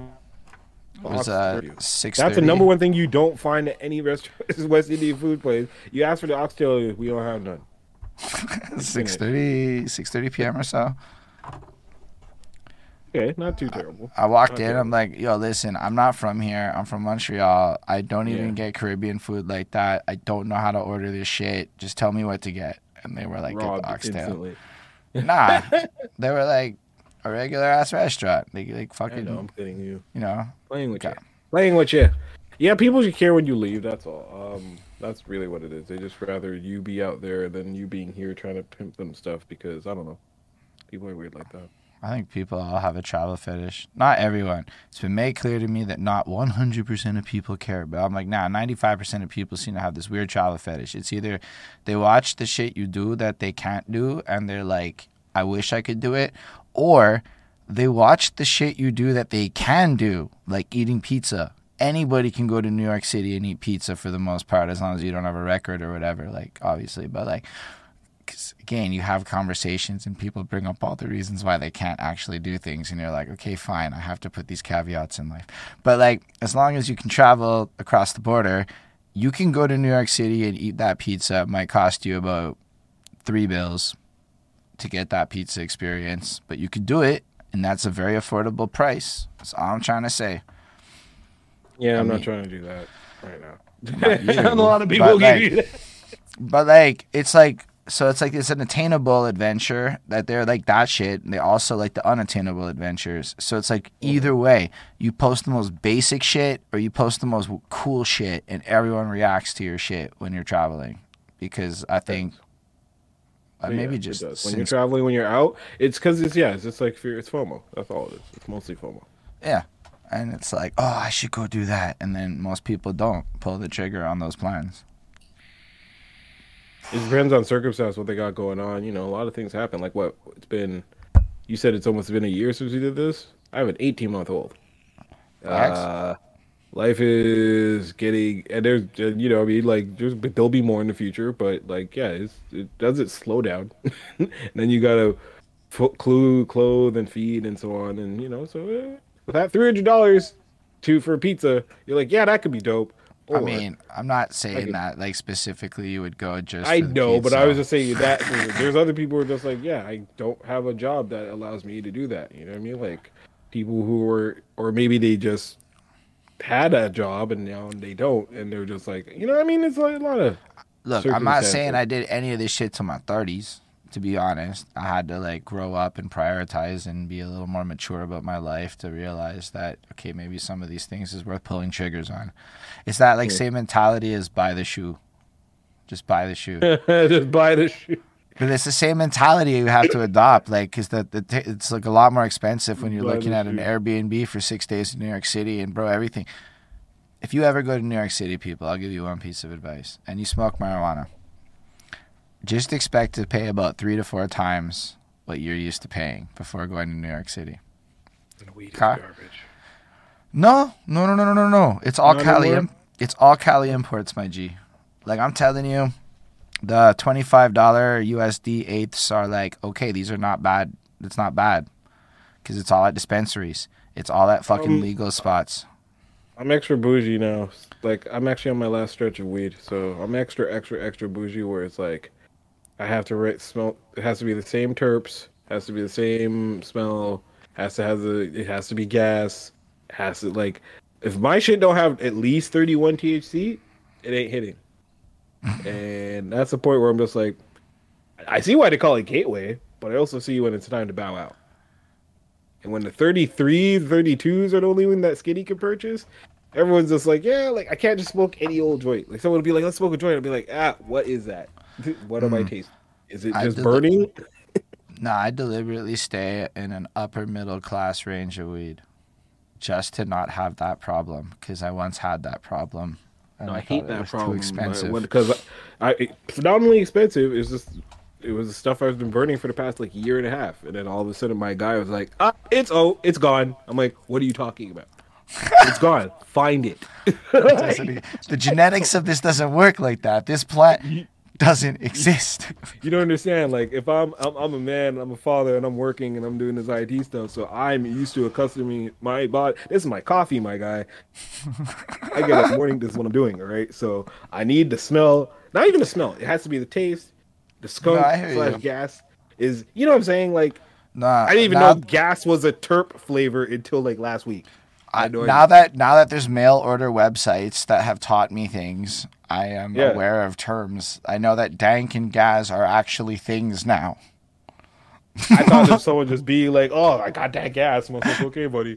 I also thought that, and then I found out no, these are search terms on websites. That's the actual shit. So yeah, here I am, like not getting, dude. And then the worst part is like the most expensive part of weed smoking is when the weed you usually smoke is now gone and your black ass is now stuck trying to find the shit that hits. Man, so I think I haven't had that problem because the websites are affordable. No, so in 1 week I did a website, but then while waiting for the website, I ended up treat. So then I went to the dispensary here in Montreal. Oh, don't do that. Shit, oh, you can't. Right? Wait. So then I did that, and then I was like, oh, okay. It was called this, Low and Get Me Gat Gelato, bong, bong, bong, except for you go and get it, and you're like, on ballet November 2022, and you're like, nigga, it's January 23.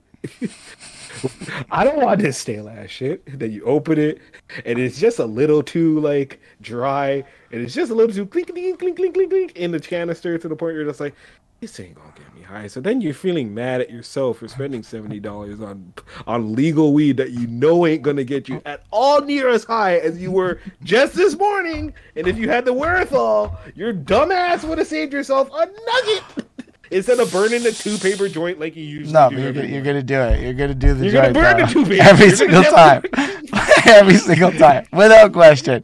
And you know better. And you're gonna do it anyway.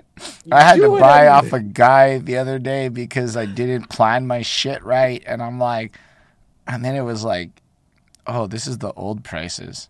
I don't like the old prices because the new prices are good, and you just need to know people. If you know enough people, the new prices get delivered to you, so it's lit. I've thankfully found a spot that delivers that's like online or whatever. But like, I'm legit about to hit these people because they have a point system. I'm just like, when can I start using these goddamn points? I have $18 on one site.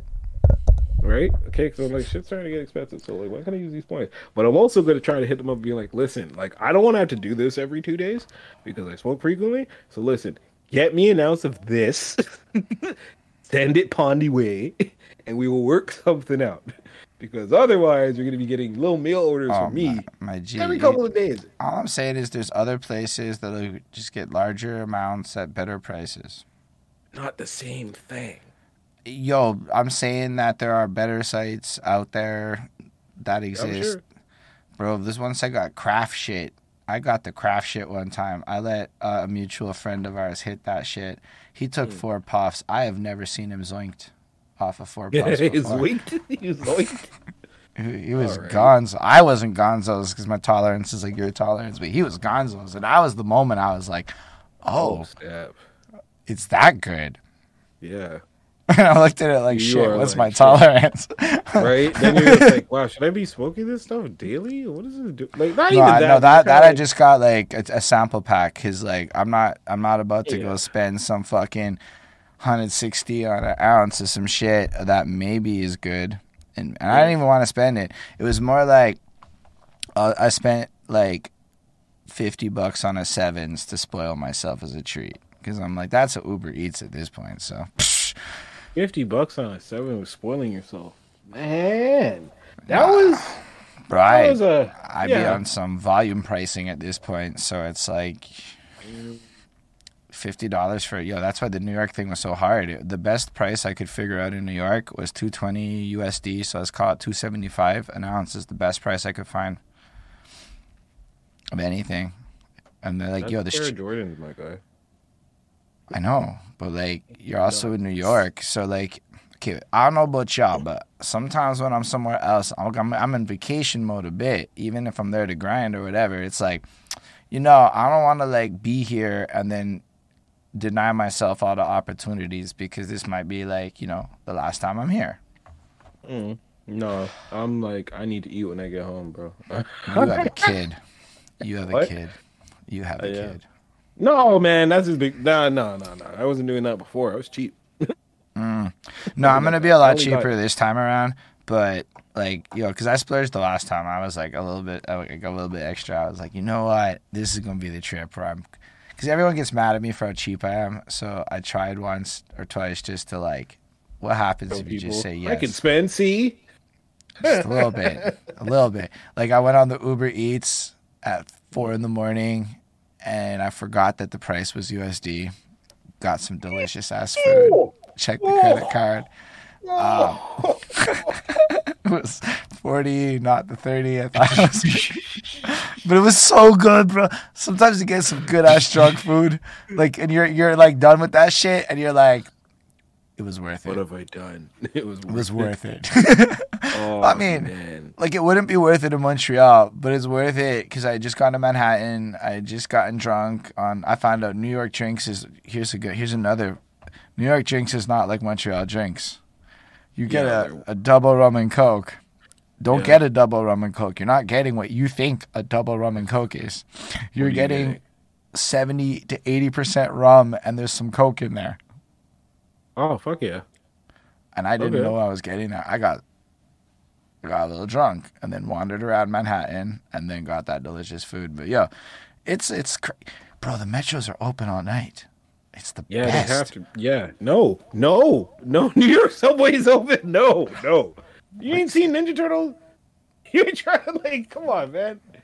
When you're like gang warfare that goes down there, that is the one spot where I'm not really trying to be at. It's not Toronto in 2023. It's New York in 2023. You just take the subway. You're good. This is very low key and a guilty pleasure of mine to watch. You ever seen Tales of Toronto?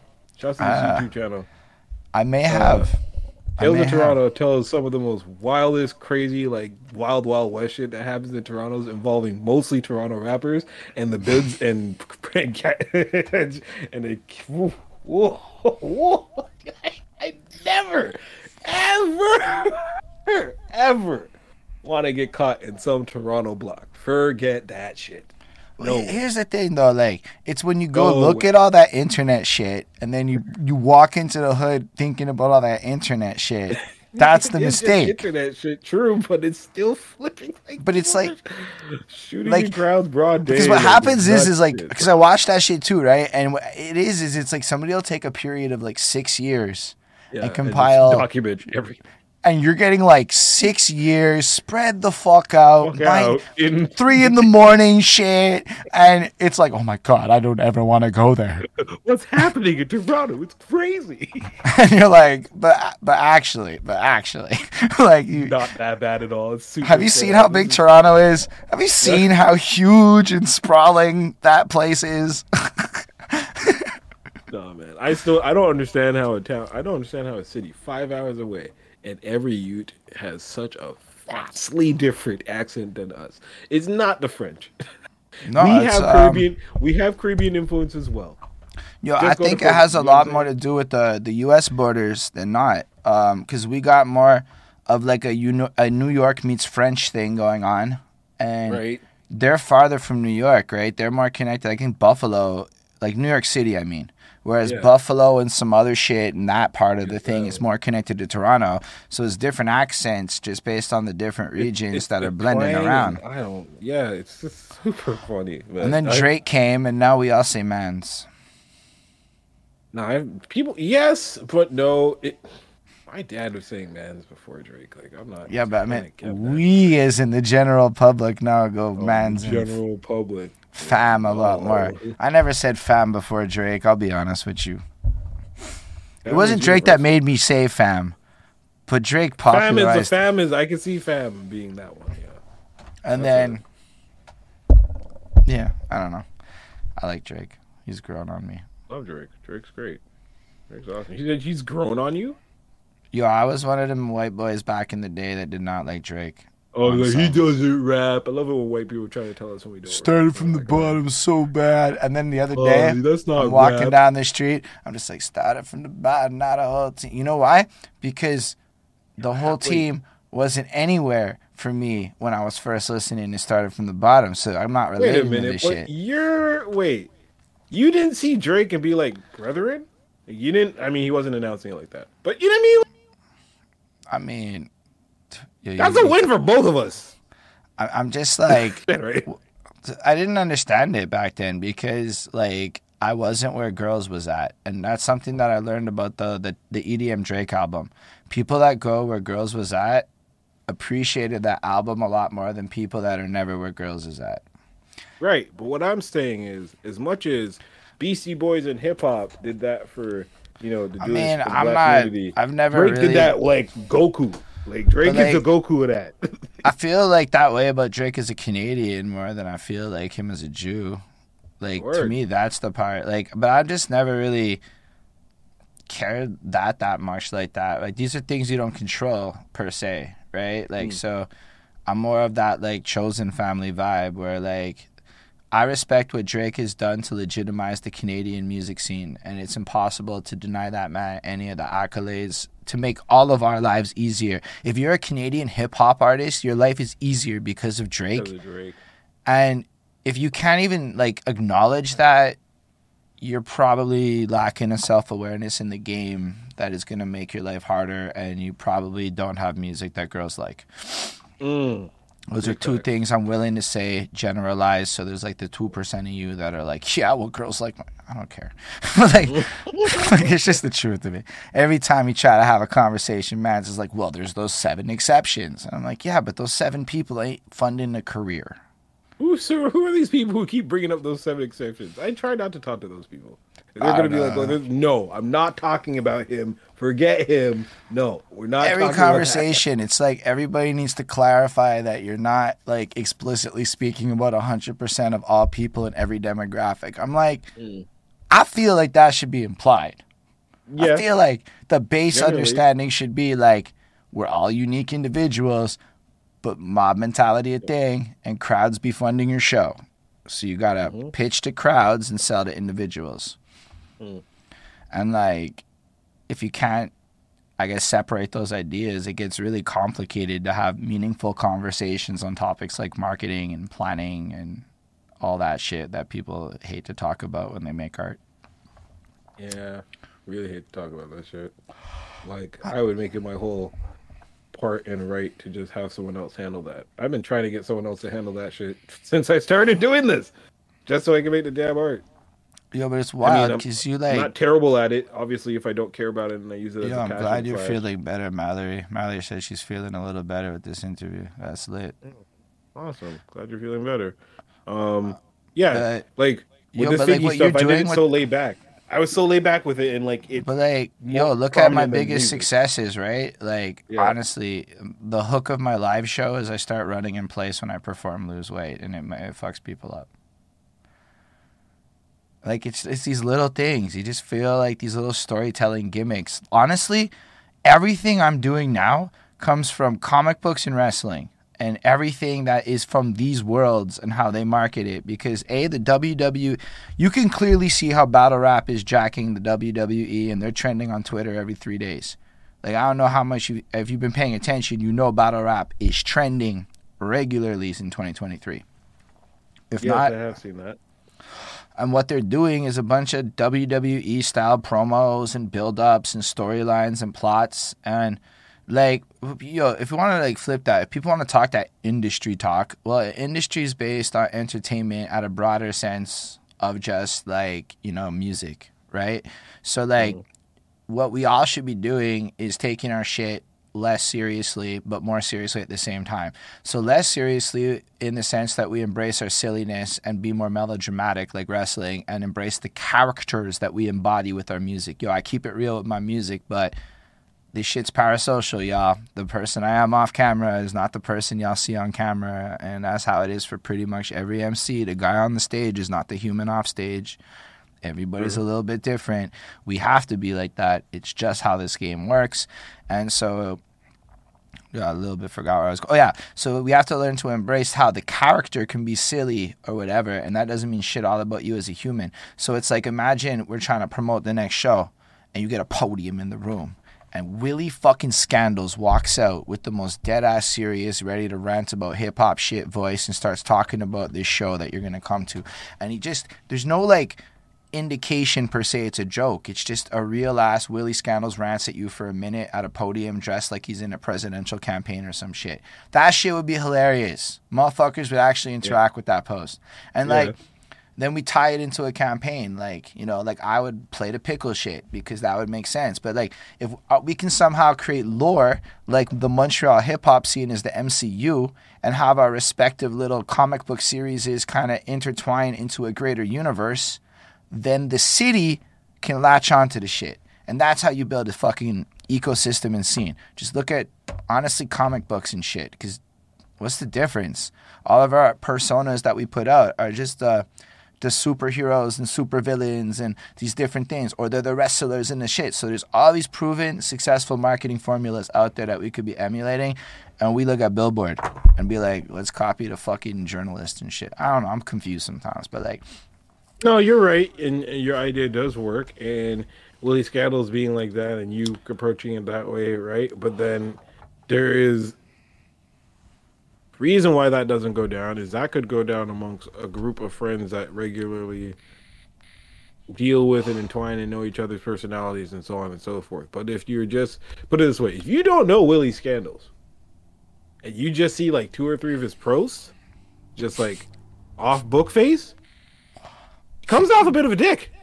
Well, if you don't know Buppy, you have to get and especially if it's towards if it's aimed at or any way surrounding mainstream hip hop versus what he does. We've been toning him down. You want to hear? Yeah.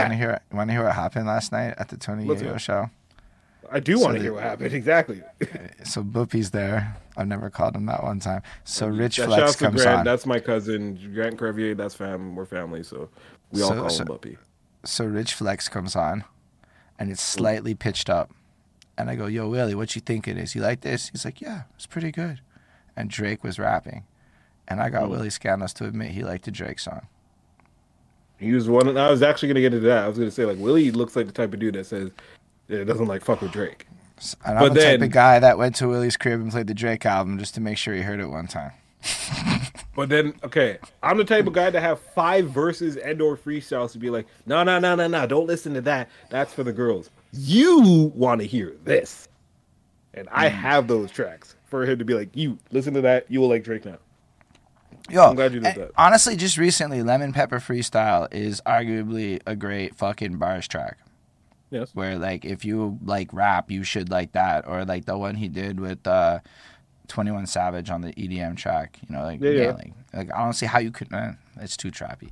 Anyway, we be working on the some of the media presences because, yo, all of us have to, like, consider. I actually got a lecture from a 21-year-old about leaving her on red for an hour. Yeah. And apparently I was for an hour. It was for an hour. I was like, hold on, this is an unrealistic expectation in my life. I accidentally hit the thing, and I couldn't respond to the reel or whatever. Right. And she felt it was like negative energy. And like I was sending salt or something, and I was like, wow, that's like I didn't know it was like that. to be honest, because I'm old and I feel like most of us leave each other on red, and we just all kind of got used to the "we'll answer when we answer" version of life. Someone put that "we'll answer when we answer" thing into motion, and it's not "we'll answer when we answer." It's we will answer people that we're more excited to speak to quicker than that. And for you, it kind of goes on a scaled timeline. You know what I mean? If I don't give a shit, I'm giving you a week before I respond to you. I But care there's about okay, you more but and more. It's like an hour, 2 days. You know what I'm saying? Like, so I hear what you're saying with that. and then even then for real time, I had to be like, and personally, I used to be like instant response to everything. I had to be like, nah, Holden, you gotta work out now. You don't need to be Yeah. answering nobody when you're on an exercise bike sweating. That motherfucker can wait till you're not sweating, Yeah. and like that's the type of shit where you're like, oh shit, I didn't know leaving people on red could be a thing. But I got so confused at first, and then I'm like, I guess people, I found out I snubbed somebody at a show recently, and that they're not happy with me because I didn't say what's up, but I never met them in real life before, and I was like, I didn't know that was them. Whoops. Yeah. There's a lot of that. I am not even aware of how many people know that I'm a thing, or I am who I am. So, shout out to Galio, produced by Galio. Um, Met him the other day at the same show. Had a full ass conversation. We followed each other. We talked. The next day, I was like, "Oh shit, that's you." He's like, "Oh, that's you." And that was that. That was calm and that was cool. That was like a recognizing. Oh man, that's just Green Lantern. I was just hanging out with the Flash. We didn't know who we were because Justice League type shit. But then I'm Yeah. also like, I never want to introduce myself. Go to people like, "Hi, I'm Skin Deep." Like I can't do that. I can't. I just can't. I got I'm not letting used to myself it. do that anymore. I just got used to this shit. Like, I'll be standing. It depends on who I'm with. If I'm by myself, it depends. I'm in the mood. But if I have a Showbiz or a Chris Chrome or a Shvelly or one of these guys around, it's almost like a pissing contest to flex on our networking first, which is a weirdly positive thing.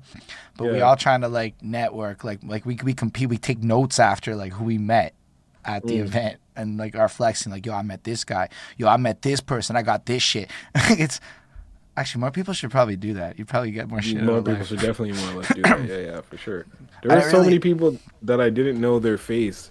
Like you said, Showbiz, and mentioned Showbiz to me like many, many, many, many times. Until I finally clicked on the IG and I was like, I know this guy.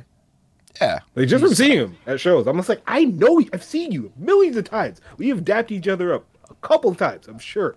Just from being in the same area around the same people. Yo, what up? Everyone's spoken to Swift. Hey, what's up? Blah blah blah blah blah. I met Showbiz. I must have. We may not have never had a conversation, or I may not have actually remembered. But like, yeah, nah. so- But yeah, basically, I told him he needs to know who you are too, because he had the same. I'm not sure who Skin Deep is, but again, he might not know the name Skin Deep because your I'm Facebook. not running around. I'm not But running it's around. being also like, I'm Skin Deep. the Instagram you push is Action Figgy, and your Yes. Facebook profile that you're active on is your My government. name, my government. So Killer Roberts. there's, I'll tell bro, I had everybody. no. Even I will not forget the first time like you emailed me and it said like whatever. I had no idea who the fuck you were or anything because it was in this Yeah. phase of me being introduced Yeah. to the scene online, and it's like, yo, it gets mad confusing to keep track of people who go by, oh, Skinny. I'm like, who the fuck is Skinny? This Akil guy sent me stuff. Okay, that I can't even explain how that happened, and I'm glad it happened, but it just happened in itself for that. So Skin Deep was a thing. I worked hard on getting people to actually to get people to call me Skin Deep. I can't believe that actually worked. I got people to call me Skin Deep. So I got an alias. I thought of it, and then people got people to call me by that alias. Many people who I had previously introduced them to as Akil, as my government. So imagine you step out. Hey, this is my government. I want to make beats, but I'm also filming a documentary from John Abbott on hip hop. So I'm going to be following you, and we're going to hang out, and so on. I didn't burn trees at this point, so we're just going to hang out. Cool. Then dip back, and then come back out, and people be like, "Oh, hey, Keel," and you're like, "No. Name's Skin Deep now. I produce under that moniker, and I drum under this moniker. Okay, from Skin Deep. Cool." Simultaneously, year 2012, when I was really knocking shit down, people all didn't want to call me Skin Deep. And everybody, I think even shouts to 80, maybe he kind of coined it, and so did a few others, Rico including. But everyone at one point just started calling me Skinny. I was not skinny. Let me reiterate, I was not skinny. So here are people calling me skinny, and I was kind of heavy. Boy, was that confusing, but it stuck. Stuck to the point that the secondary name is based so fully on a nickname of my nickname. Honestly, Action Biggie Skinny is based fully on the fact that anybody calls me skinny, and you have to remind people, oh yeah, he produces under Skin Deep. But like, I could just change my name to Skinny, and it would probably do better. nah, I think Skin Deep might be better on some SEO shit. Skinny is a hard fucking sell. I had to go from HSR to Holden Stefan Roy because I'm not competing with Hamilton's bus service, bro. It's just not possible. It's a fact, though. You can't do it. It can't. It's not even possible. But, like, they can't change your name. So I went with what's on my birth certificate, and there's no copyright in the world that can force me to change my hip-hop name now. That's true. But, I was debating taking this Skin Deep out of my Facebook name the other day, but then I was like, but then if someone looks for me, they won't know it's me. And I still have that deep down inside, like, man, I'm 38. No, it's good to keep the brands kind of separate with monikers a little bit, like from like an algorithm point of view, keeping like Skinny in a sense. Skinny is to me more like the influencer personality, like that's you as a podcaster, whereas like Skin, because I have to think about how to brand people when I write their titles and shit. But like so, Skin Deep is like the music side, whereas like it is different. Like, and you did keep them separate, and like frankly the audience that's gonna follow Skin Deep posting beat reels is probably not the same as the toy shit. It's also hard. I don't know how to keep my beat producer IG very beat producery. Posting reels or posting like getting a fancy video and then putting an audio of a beat that I just made 30 seconds ago behind it is like, yes, it's marketing, but it's also like, my phone, I had an S8, it wasn't doing that. Without losing half of its battery, I just post it to my story, do the hands free. You get to see it, it's there, it's good. I have my logo, perfect, boom, boom, boom. All right, we're golden. But then I also have spot for like my personal stuff, like shit I find funny, whatever. I'm gonna post shoes that I buy. I'm gonna post not a picture of my kid, but something that I'm doing with her, so on and so forth. And I feel like that is more accepting in the toy world, where I could literally post toys and then switch up to Care Bears and switch up to something else random, and it's all very accepting. Whereas in the producer world, at one point you'll have someone that's daily following your stories and checking them, and at some point they'll just fall off because, hey, watching a little girl play with her, kitchen set is just too real for them. You know what I'm saying? Or algorithms. Algorithms. Like I'm like, yeah, low key. I have to keep posting pickle things now. I know. It's stupid. Don't you want to also stab yourself in the foot for having those pictures? Nah, I sold 12 units of merch. It's like, I know it sounds crazy, but you do something for a decade of your life and fucking honestly don't win, and then all of a sudden you get a real ass win, like one where even your peers got to take their hats off to it, even if they don't like you, because like a real ass, like I made money on this off of pickles. That's crazy to me. Like actual revenue on, like, I mean, you make money on music or whatever, but that's to me not the same thing as an idea, like off of just the polarity of pickles. And there's so many other things you could have done it with, but I think Pickle Rick made my life easier, and I didn't really make that connection till after the fact. Yeah, probably made your life quite easy. I haven't gotten there yet with that, and I refuse to just post shit for an algorithm. Like, if someone's gonna tell me if you just post beat stuff, then West Side Gun's gonna all of a sudden like your page. Whatever. Like, cool, yep. maybe, but chances I agree with you. But the pickle thing is a little different because what happens is people hit me in the DMs after and go, "Hold on, I don't really understand it. I just think of you when I see pickles." And I'm like, wait a second, you can't even pay normally to get that kind of real estate in a person's fucking attention span. So the fact that this entire group of people are being conditioned to see me at a common food item, holy shit, this is like crazy wins in my opinion. So I'm really into that shit. But also, like, I walked into a party and they were just talking about the pickle guy. They didn't know I was there. They didn't know when I was walking in. I just overheard this whole conversation about the pickle guy. And I'm like, it's terrible in the sense of, like, if you're trying to take yourself too seriously. Right. But I don't. I'm a 35-year-old that does average. How the fuck am I trying to flex like I'm the best? Like, in what conceivable metric am I able to come at it anything other than not taking myself too seriously? Because let's be real. My whole life is ludicrous. All of it. It's ludicrous shit. I don't even come from where some guy looked at me and said, "You look like a beat maker. You look like an alchemist type." I'm like, what does that mean? I'm not a beat maker. I don't know what that means. I don't know what that means. You beat maker? But like, you know me, but like, yeah. I was like, that's what people think. And I'm dead ass. That works for you. And I'm glad I'm very glad that the pickle the pickle thing happened for you, and it kind of got you to a point where you have like a niche now, and you know what direction to kind of go into with it. Well, that's just for selling clothes. Honestly, all of that's for the merch line. I didn't know what to do with merch, and I didn't want to release something with my name on it, and I didn't want to release something with my face on it, because low key, I don't want to wear anybody's shit that has their name or face on it at 35. I'm not gonna wear it. I wear like that cool ass album cover Shabo collabed with Monkey. I'll wear that as a fucking thing because that's a fucking nice ass art piece. Or like grimy shit's nice. Or like a brand I'll wear, like Regulators. They're a brand and they happen to be the rap name, so they're an exception. But like mostly I don't want to wear names like that. It just seems very not fashionable, to be honest with you. So I wanted to create something that people would wear because it represented something. And then I realized that you make a song about pickles and you find out thousands of people have fucking opinions. You're like, it's deeper. Like, it's not, okay, like, it might come off corny and superficial to people, but like, dead ass to me, it's like, I don't like the fact that people get mad at me because I don't like pickles.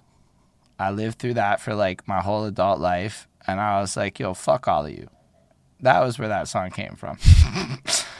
I was on stream, and they were like 7 people telling me I can't make a song about not liking pickle chips. I swear that's what happened. There are like... Not liking pickled chips? That's because the song's called I Don't Like Pickle Chips. That's the name of the song, right? I don't like pickle chips. And then in that, I was, I expressed my general dislike for pickles, and then that's all people like took away from it, is Holden doesn't like pickles because whatever. And then now people like, I don't know, it was, but really to me, it's like, why do we care what other people eat like that on a like on a person, like, why does it bother you that I don't like pickles? That's the shit that's baffling to me, is that people get like upset with you if your food preferences don't link up with their stuff. To me, it's deep as shit, but like I get how it comes off. People have a control issue, I guess, with it, more or less. But like, it's hard to convey that in a song and actually make people give a shit. I'm just glad it stopped you from doing them live videos for you being in the shower, because boy, after I was about to DM you, like, stop it. Yo, that shower shit was. You want to talk reactions though? You want to talk reactions? Of course, though? Reactions. I'm sure reactions, but that's like you want it that bad, and I applaud you for it. But it's I applaud you for it. I'm okay with it though. I applaud you for it because you go the distance, whereas I'm just like, I don't know, man. Like I don't know.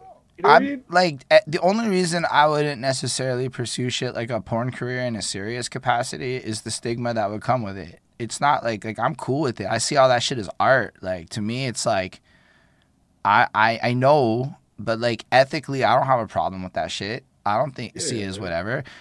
Sometimes like, because you know what happened? I learned to make videos, and I learned how to produce content. And that's just another kind of content. But what also happened is I worked with a bunch of people that work at MindGeek and had Data Gang talk with them about the fucking habits of search engines and the search terms and the volume they get on porn habits. And I'm just so fascinated by the whole industry as it is, the legal side. I'm not a fan of the bad side of it, but the legal side is truly fascinating. It's literally being a rapper, but doing something that sells better. So Yeah, I like, couldn't. You have the brain capacity to study that much. Yeah. I mean, I'm a I, content dude, right? Like my day job shit. So it's just kind of like that's my field is to like right, content exactly. market. I'm in the. This is weird. I was weirdly kind of not popular, but popular in high school, where it was a struggle because it was like there was popularity in terms of people knew who I was, but they would still kind of fuck with me. And but I see the industry now where it's turned to, where with all this content, the content chase versus how much it's turned into also a popularity contest has immediately turned me Well, off. hold Whereas on. I, Are we not gonna act like Tupac wasn't naked in a bathtub covered in chains, and that Big Daddy Kane wasn't half near stripping and trying to seduce everybody's girlfriend through half of his hey, career, th- this is true, but and that I didn't like listen all to of any of them I'm just saying all of coming this up. shit that people, a lot of everybody's favorite rapper was in a movie and did some extra shit and was like Right, more. They were in the news. right. They did, like either whether they were wilding out or whether they were like doing incredible shit. So like it's just kind of always been that. That's what happened when I studied music history. Is since the Hmm. 20s till today, honestly, ain't shit changed but how many cameras is out. Like it really, like, I know it sounds weird, but like you want to talk about record labels giving drugs to synthesize artists, go look at the whole 60s Brit wave, and they were feeding them all speed and all that. It's the same bullshit. Like Yeah. it's not even new. So it's like, wow, I guess like if you want to be a commercial artist and that's your goal, like you want to make money off of the art, there are rules to the game, and you either embrace the rules to the game or you don't. And I don't see a choice around it. This isn't like good Lord, I spent most of my fucking 10 years of music trying to be the guy to find the fucking new formula around making money in music. And I'm not saying sex is the only option, but like, man, it's always been a pissing show fashion contest of a bunch of shit. Like, it's just almost always been this thing that everyone's running from. Commercial art, the shit that sold real well, not the underground. Because what people also forget is that for every rapper from the hood that you saw was the 100 other homies that never made it. But their stories never got put on YouTube.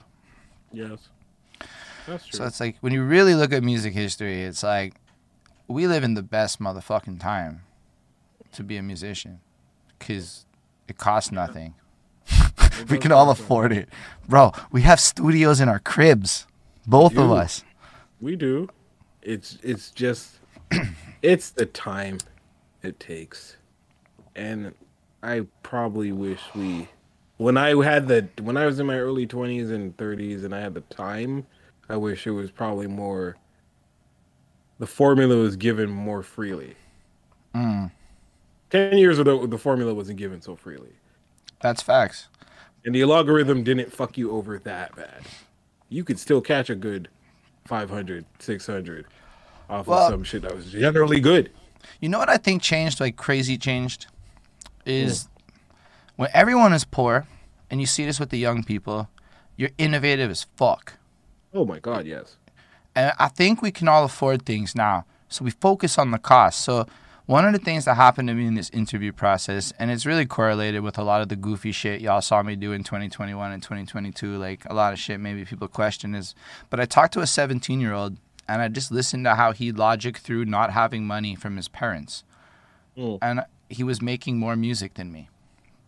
And I had to Yep. really process that. This 17-year-old with no funds figured out ways to make more music than me with equipment. And I thought back to when I started the podcast and how much money I spent on gear that honestly,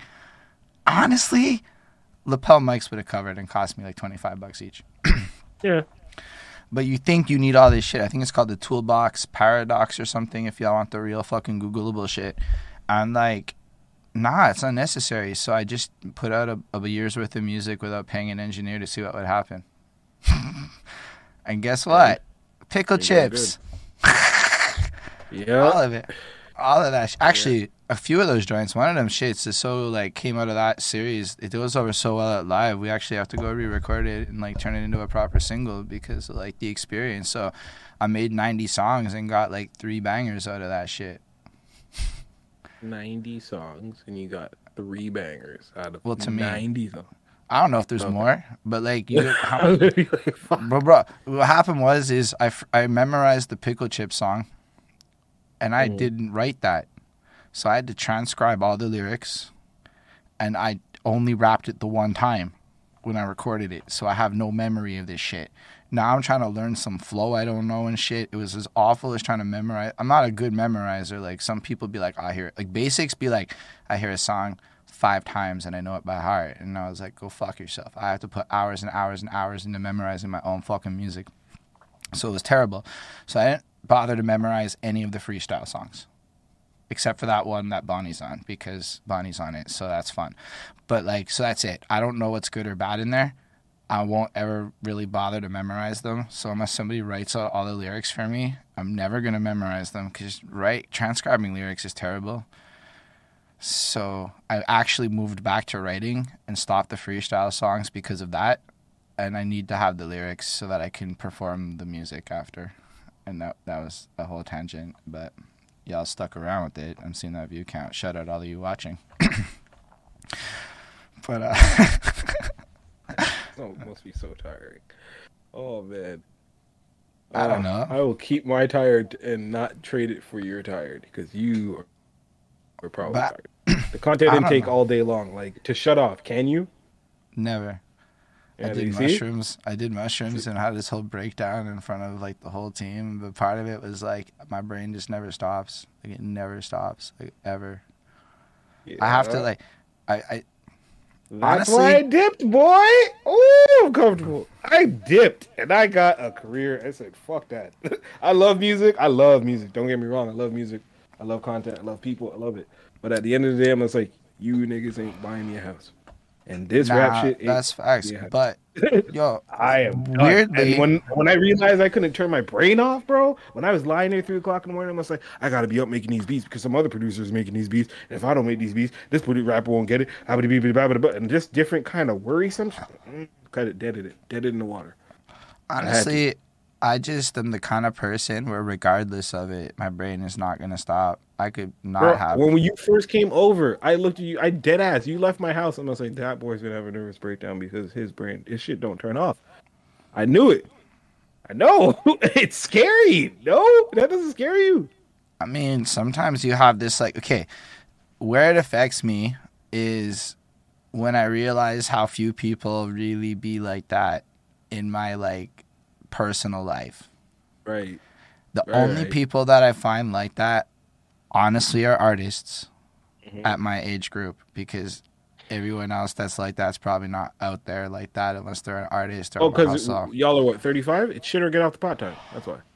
Yeah, for most of y'all, it's like turning of the axis where it's like people who be like wildly on that my brain don't turn off thing. Like it's mad complicated to socialize. Like, bro, the hardest part of fucking events is like the small talk and like not being weird about that shit. Not like well, they being holden about it is definitely an adjective these motherfuckers use, and everybody has a different meaning to it, is what I've learned. And I mean, here's the thing though, like that's what comes with the territory. Like end of the day, like look at Riri. You either loved it or you hated it, but that was the reactions. I loved it, for the record. That was amazing. I don't know how anyone could dislike her Super Bowl performance, just to be clear. Not dislike, but be underwhelmed for the hype it got. But that's because it got crazy hype, and anything that got that much hype is not going to live up to the hype that it received. Also, Rihanna never moved that much anyways. Rihanna is not a good dancer, by any means. She was never the greatest dancer in the world. She was never queen choreography. Like I saw her at a Glow in the Dark tour, and Rihanna moved the same amount, pregnant or not. She moved the exact same amount. But her presence, like her presence, is crazy though. I was looking at her face the whole time. I was like, "Oh shit, that's something I can't do yet. I don't think I'll ever do it like that. That's beyond what I'll know how to do." Because she's like, and then she turned it off at the last second when she thanked everyone. It wasn't until the performance was, and I watched her turn it off and thank everyone sincerely, and I was like, "The switch, bro! Like, oh my God, it was incredible skill. Like everything about her performance to me was god tier. Like the choreograph, the way she synergized those songs together. No, the cat moves. No. Why are you looking in your face like you took that from Cats? Fuck out of here. That wasn't good choreography. That was bad. The whole this thing and then no. That 2C type shit. Stop it. That was garbage. Part was garbage. When she was the one little thing where she got really active. She started doing the cat paws and then she like licked herself and did the cleaning. It did look very TikTok-y. I know I've seen that on TikTok before, that exact dance move. Yeah, if you've seen Cats the movie, you've seen that move, bro. What do you mean? I've never seen Cats the movie. I'm not a musicals person. I'm just not. What I'm saying is, it was there before TikTok. Fine, I just know it from TikTok. You know how much shit I know from TikTok? I'm up in hotel lobby right now. Your generation. I only got on this song like a couple of days ago, like maybe a couple of weeks ago, because randomly it came on with the name and I'm like, oh, that's that TikTok song. And bro, it was enough. I hearted the shit, and like people can get mad all they want, but TikTok has put me onto so much music that I really like, and it works. It just be like that. What I don't like is watching people rap over the random beat snippets and all the really obvious freestyles. Like, write the shit. If you're gonna do a duet, write the shit. No, the art of it is to freestyle it. Oh man, I can't watch them. I just can't watch them. Cause I follow like fucking every local rapper. That's all I'm seeing. I make it my point not to follow. I try to follow less rappers. That's my like goal in life now. I'm trying to follow less rappers. So you know how much of a flex it is when somebody goes to pull up the Insta on my phone and I'm already following them, and they're like, "Oh wow, you already know about me."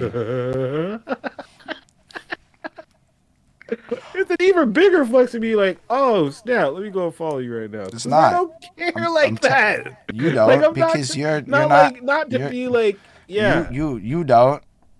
I'm telling you, I see the look in people's eyes and shit sometimes. And yeah, bro, because it meant that they were so significant that I was already following them. You're from a different era where the social media probably don't hit the same. It hits the same, but it's also like, because it comes with weird behavior that because it's just social media, you can't get mad at or feel a way about. So I just do away with most of it, and it saves me a lot of trouble. Like, a lot of trouble. Social media got me paid like crazy in life. That's like super day dope. Job shit. Like, so it's... Yeah, of course, for sure, day job shit. That is great. I mean, it works. It does work. It's that I got it. There's no like knock. It's just like I mentally, my brain capacity right now. You know how this is all supposed to work, so right? So much shit other than that.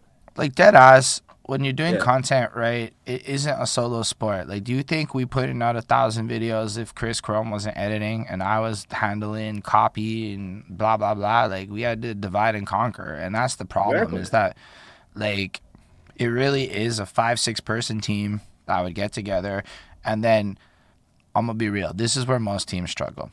Somebody's job has to be the decision maker, the actual owner of the project who has the veto, because they're the expert on XYZ or whatever. And that's where the projects fail. Because the second that is a realization, like, nobody seems to fully understand project management. Like, this isn't like an ego thing. It's like the project manager's job is to make sure all the specialists do what they're supposed to do. So like the video guy should be focusing on video shit. The graphics guy on graphics. Artists, well, we can pretend there's a world where artists can focus on artists, so they should find hustles that fit into the bigger picture. So, and then there is got to be the who storyboards the shit. Like, so you got to have some script writers. Like, we never holler at the fucking writers that do YouTube sketches to help us create content. As I'm saying it out loud, I'm like, this is a valid criticism of myself, Holden. But like, we don't really holler at the people that make the kind of content that we need to make to collaborate with them. And they probably need instrumentals for their shits. And there's plenty of trades that could happen in life that we don't exploit because we're too busy hanging out with rappers all the time. Okay, let me ask you something. When you're thinking about content, this much as content, where do you get time to think about the rest of life? All the time. I mean, my brain don't really stop, so I read books and shit. No. I'm not talking about books. I'm talking about like, okay, here's my plan. I want to be living here. I want to be doing this. Like, is this all surrounded by content?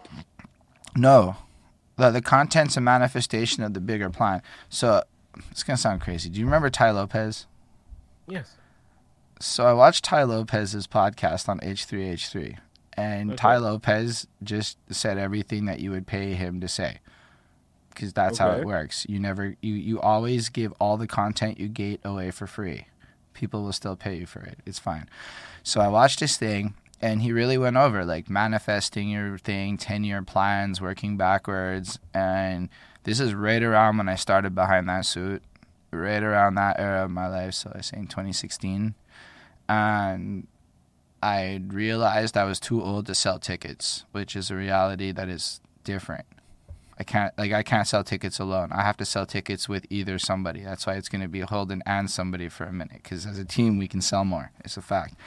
Solo people past 27, 28, good fucking luck. So I'm not like thinking about where I want my life to be at like 40, and I know what I want to be at 40. So part of that has me writing books, actually, is my main focus. And like I'm writing history books on Montreal hip-hop. So what am I doing now? I'm out in the streets meeting people. I'm capturing this shit. So I'm trying to put together the pieces I need now so that when I'm 40, I'm not miserable trying to, figure it out then. And then in the meantime, it's just like, but we're talking like a plan that I've been marinating on since 2016. So it's like we're at a point where content ideas are kind of coming out, but I'm always thinking about who I want to be, the best version of myself, how to improve. Like, I will replay my day and be like, okay, this was my social faux pas.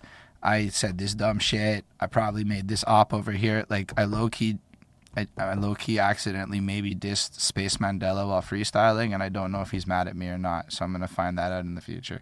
But I was on stage, and I thought about what I said after, and so I had to chastise myself. So it's always this constant flow of, like, trying to achieve this state of, when I'm 45 years old, what is my life going to be? And it's pretty grandiose, because if you only achieve 10% of grandiose, you're balling, so dream as big as you fucking want, have the craziest ideas. And yeah, it's just, honestly, it makes me, I don't care about a lot of things is what happens. So like, I don't care about things that are outside of my scope a lot. And I have to really focus on remembering that what's important to other people is really important. Like, this interview series is the greatest shit I ever did, because it just forced me to learn how to care about things I don't necessarily care about. Like what? Like toys. But now I can care about toys by watching your passion and your interest and you telling me about it and all that other shit, because, I mean, it's a fucking interview. I kind of have to listen, or I'm being bad at that. Right. I started, you start developing more of an interest in things outside of your scope and things like that. But, man, I could nonstop think about the next 10 years of my life. I could talk about it incessantly. I mean, multiple angles. This stuff. As you said, you got to teach yourself to care about toys. This is not like... So put it this way. I can break it down like this. I see your plan, and I see how you use social media and content as a part of your plan, as a means to get to it. And I understand that, why you saying that, because we are probably having the same plan. I am probably a little bit years more advanced in the terms of planning. Whereas your plan's going a little more right wing, mine's going a little more left wing. Not even right wing or left wing. Don't put me in that category. It's more or less, I didn't have social media as a fallback or as so much as a tool, because I know that I'm not popular like that. Okay, sorry. I am popular like that. I don't like playing the game like that. I stay away from playing the game. Honestly, it wasn't even like I care. Like, people might think I like it, but like, you love playing the game. Stop it. You love this content shit, boy. You love it. You love it. You thrive in this shit. Well, I mean, you probably thrive at IT, right? And you probably low-key love it. No, I do it to make money, boy. I don't love shit. It's funny. I love very, very few things. So very few things. Look, I went to work, and I didn't know how to. When I started my job, at the software company. I didn't know how to reset the router to reset Mega Upload back in the day. I didn't know how to do that conceptually. Yeah. So I started learning technology and all this other shit at work because I was doing customer service for years. Then I started rapping, right? And then all of a sudden, I became a trainer, and I found out that there's parallels in life, and you should always exploit parallels, because when you're standing in front of a room for 40 hours a day teaching, you're spitting. You got to have the same level of tonality control, all of it. Like, you might not think it's not rapping, but it's the performing side. So low key, I'm a good performer because I was a corporate trainer. You gotta make people hyped about fucking Windows, bro. You gotta explain antiviruses and shit to people. Okay, like, rap is easy. Rap, like, they're at the show. They want to be there. Nobody wants to learn about antiviruses ever, even when they're getting paid. So you go through some shit like that. And then they taught me about webinars and doing tutorial videos and shit. And I'm like, wait, this is also remarkably similar to rapping. Going, hey, everyone, welcome to Soda PDF's How To Tuesday. That shit's rapping. It's just not rapping. And so you do these voiceover shits where you have to adopt voices, maintain rhythms, frequencies, notes, all of it. Yeah. It's not rapping, but it's so similar that, like, you're like, wow, so by doing content, I get good. Then I started writing blogs and shit. Now I literally have more than 10,000 hours of practice writing professionally. Not like whatever. People can say what the fuck they want, but I'm a professional writer because I get paid to write. That's basically the main thing I'm good at, is I write well and I can organize information super succinctly for reports and shit. So all of that got me into this content world, because content's just a modern manifestation of communications and shit. So it's like an evolution of just my corporate career, right? Like, you go from teaching, and then you realize that the best vessel for teaching is to leverage content, because otherwise nobody gives a fuck. So you start realizing, oh, if I talk to you about something, you don't care, but if I make YouTube videos about it, you care. If I make a short, you'll listen to me. These people are like hollering at me about these reels I'm posting, but if I were to literally try to talk to you about it, you would not care. So it's like, I give a fuck about being heard on some probable low self-esteem bullshit, you know, like from as a kid, whatever. Feel that. And I hear you. Literally everyone tells me I'm super smart, to a point where, like, I try not to even talk about it because it's awkward, and I have a plethora of fucking ideas. So what am I going to do with it? If God gave me these gifts, I should be doing everything in my power to leverage the tools at my disposal to spread the message that I believe should be spread, which is, honestly, take yourselves a little less seriously. Let's get that bread. Like, at the end of the day and shit. I mean, that's a simplification, and it got a little pompous there, but, like, it's weird, though. People sometimes say a lot of weird shit to you, and you have to sit there in these positions and remind yourself you ain't shit. Like, I have to go tell myself I ain't shit every day, because otherwise people are going to big up my ego too much, and it's fucking weird. That's you. I don't have that problem. That's for sure. That's fine. I don't need to necessarily, but I mean, it happens, and I believe that to certain folks. Bro, sometimes people, like, really praise you a lot, and it's weird, and it's hard to not let it get to your head after a while. Like, and it's not a good look, because I'm not cool like that. Like, you have to remember, in the world of cool, Jay-Z's in that conversation. So you have to compare yourself to Jay-Z, in a sense, in the bigger scheme, to understand I'm on some, I could go on for a minute, but, like, I'm on some, history will never remember me regardless of what I do, is the place I'm at in life. And it's a fucking daunting realization to know that all I'm doing is contributing to a bigger wave and momentum. Oh, damn, that's dark. So, yeah, this is like, them type of thoughts. Fucking yeah. Yeah, no. I totally understand why people come at me the way they do, or I get it. I'm not. I agree, but I'm just happy that I don't have to deal the way you have to. But I gotta write shit, right? Like the whole point of all of what I do is to find something to say because I'm a fucking writer and I gotta use my voice. You can use sounds and shit. I gotta like have ideas and words in a literal capacity, and like I've written over 200 songs. So I gotta be like thinking about shit, or what I'm gonna rewrite the same song 100 times. I mean, if we're talking about love, sure, you're allowed, but otherwise, I have a lot of trouble with that.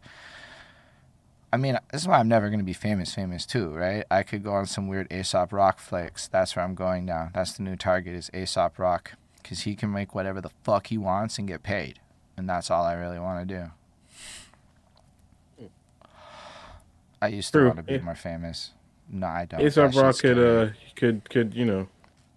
go. I was never really a big Atmosphere fan. I mean, sorry, I'm never a big Aesop Rock fan, but I did like few of his songs. He's not like, the biggest fan. Everything since 2016 is really good. Prior to 2016, I totally feel you. Highly worth reconsidering his career since he learned to be more marketable, I guess. Because at a certain point, you get to a certain age and you realize, I think, like, I used to try to do tricky shit. Like, I took the 48 Laws of Power and schemed it into a verse in order. Nobody cares. I think it's hard. Like, if you're talking some rapper flex shit, like all the rap geeks should like that, but nobody fucking cared at all. So I was like, okay, why am I trying to do all this I wrote a song called Jargon Nonsense in the style of Big L's Ebonic and fucking criticize corporate America's SaaS model. Why? Because I care. It's art. What's the point of art but to express ideas? Like, I'm not trying to be a rapper. Like, you may not love the concept I have for the song. I'm like, nice 7-minute beat you gave me. But in my head, I just visualize the story. Oh, yeah, listen, legit, I want to kill you. I was like, this nigga took this 7-minute beat I made, and he did what? What the fuck? It's amazing. It's so and fucking your syllables great. Are nuts. I was like, it's proper. I'm telling you. I'm like, Holden, I gave you the beat, and you literally are skipping the fuck over it. Yo, it's like a whole, like, bro, I even slowed it down and put pauses and put a whole bunch of effort into, like, actually make it a marketable flow and shit. Like, I know. It's a big ass compromise on my end. But trust, bro, I'm telling you, I'm seeing something with this, like, and then there's a story to it, which we could turn into a hella fucking fire music video and shit. I'm picturing the live performance and all of these elements put together. Yo, I'm telling you, that's going to be like a set one day. I just dropped that 7 minutes, bam. That's the set. Fuck out of here. You're only giving me 10 minutes. You're just getting this whole song. That'd be awesome and hilarious, but... No, I also want to put people on it, so it's not just me. I want to have a girl singer, and it's going to slay that shit. And, please make sure she can sing. I will approve that. That's fine. I'm one of those producers that will literally be like, listen, if this bitch is ass, fine. No. That's fine. Totally fine. And then I hollered at Basics, and Basics loved the concept and is down to jump on it and play a part to, like, move the story along. What are you guys about to do?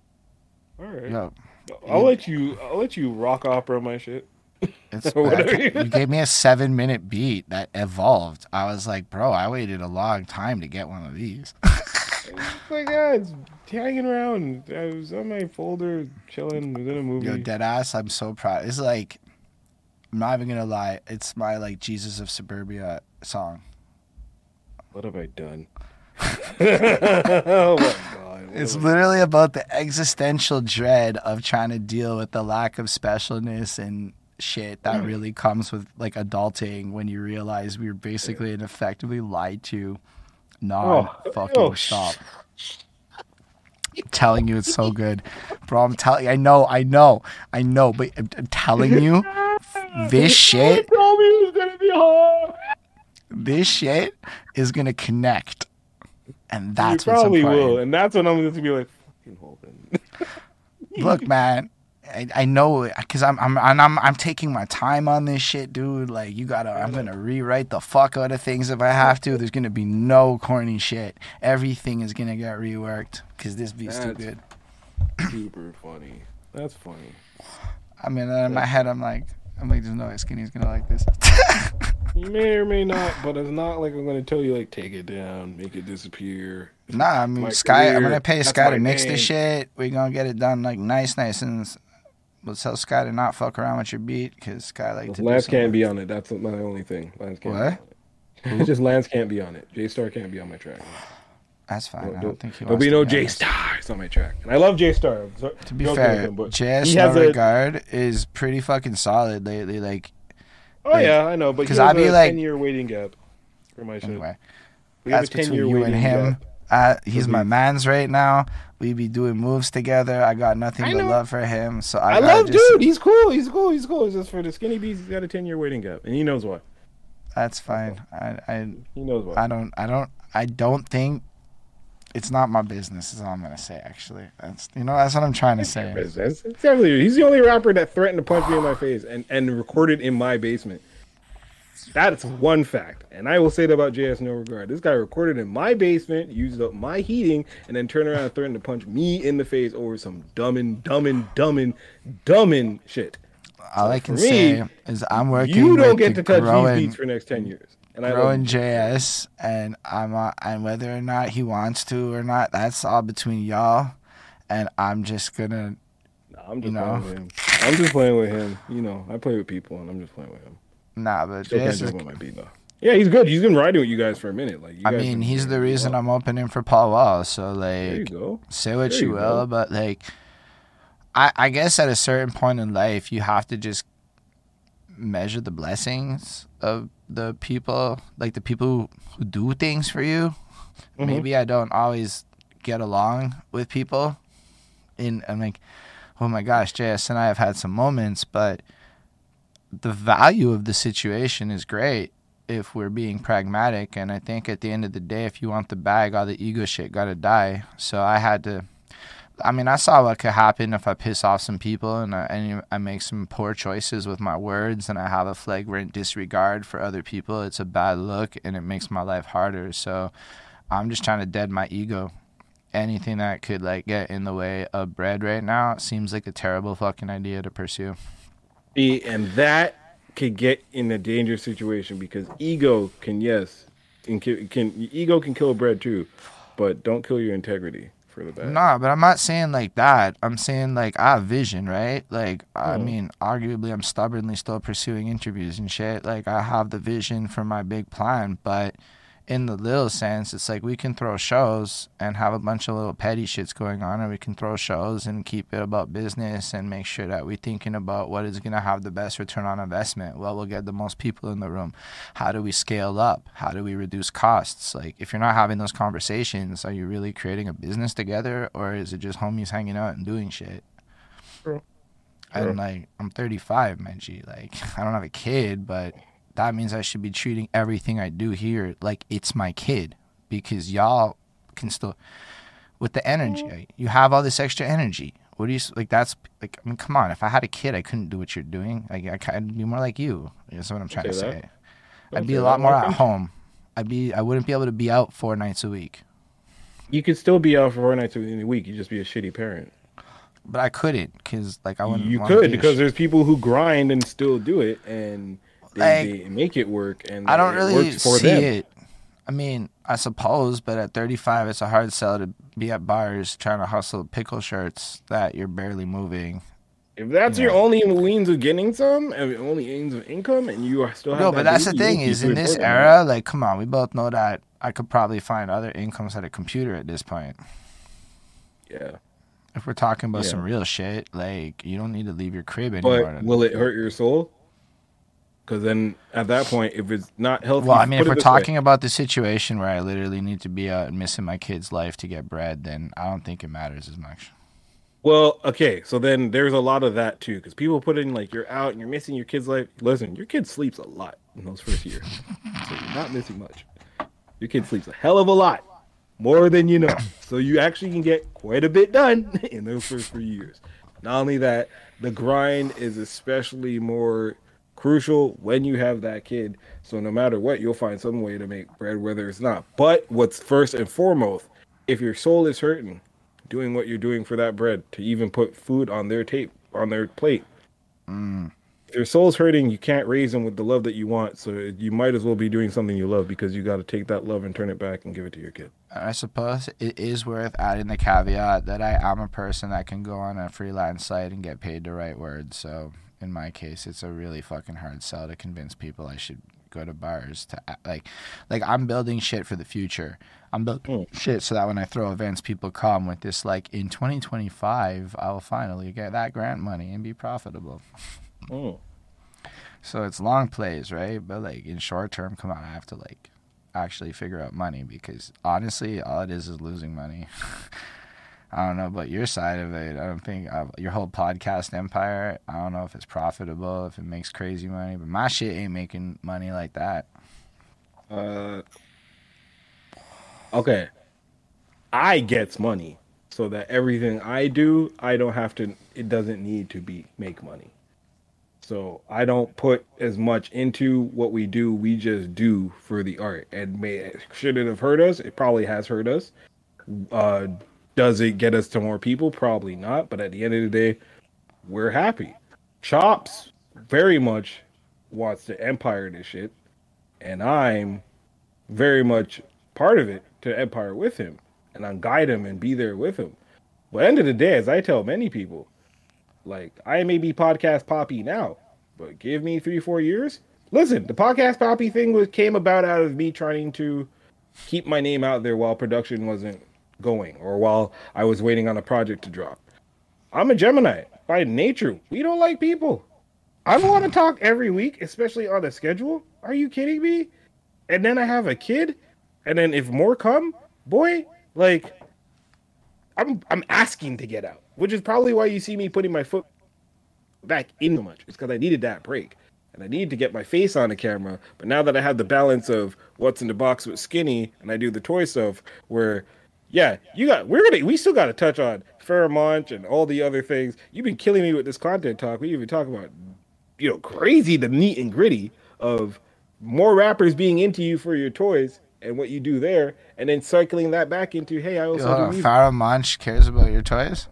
Nigga, Paramount, DiBiase Beats, Talib Kweli. Shoot.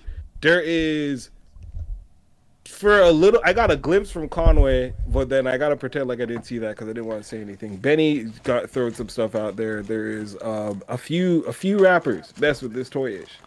That's a few producers. A lot more producers, DiBiase Beats, Eloquent, Husk Kingpin. A lot of people are looking and messing with on the toy tip, and they don't even know I do the music. It's that's the part of my chameleonism. Is like, yeah, I do this stuff that you're attracted to, but I also do this. So we are kind of kindred minds and spirits in that sense. And that's you probably feel some hip hop in your artwork.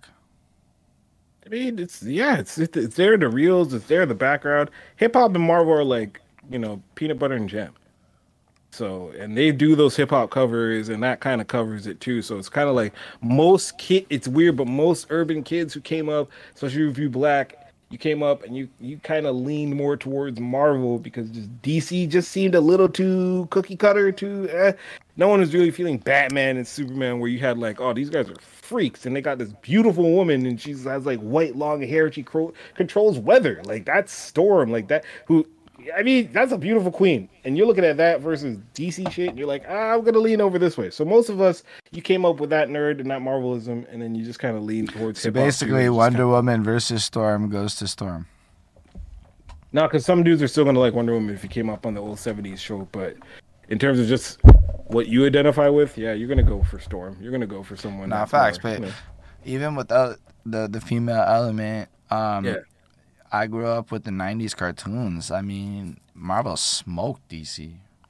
There you go. There you go. Done. I don't remember fuck all from DC back then, but all the Marvel joints is shit you remember and talk about to this day with people.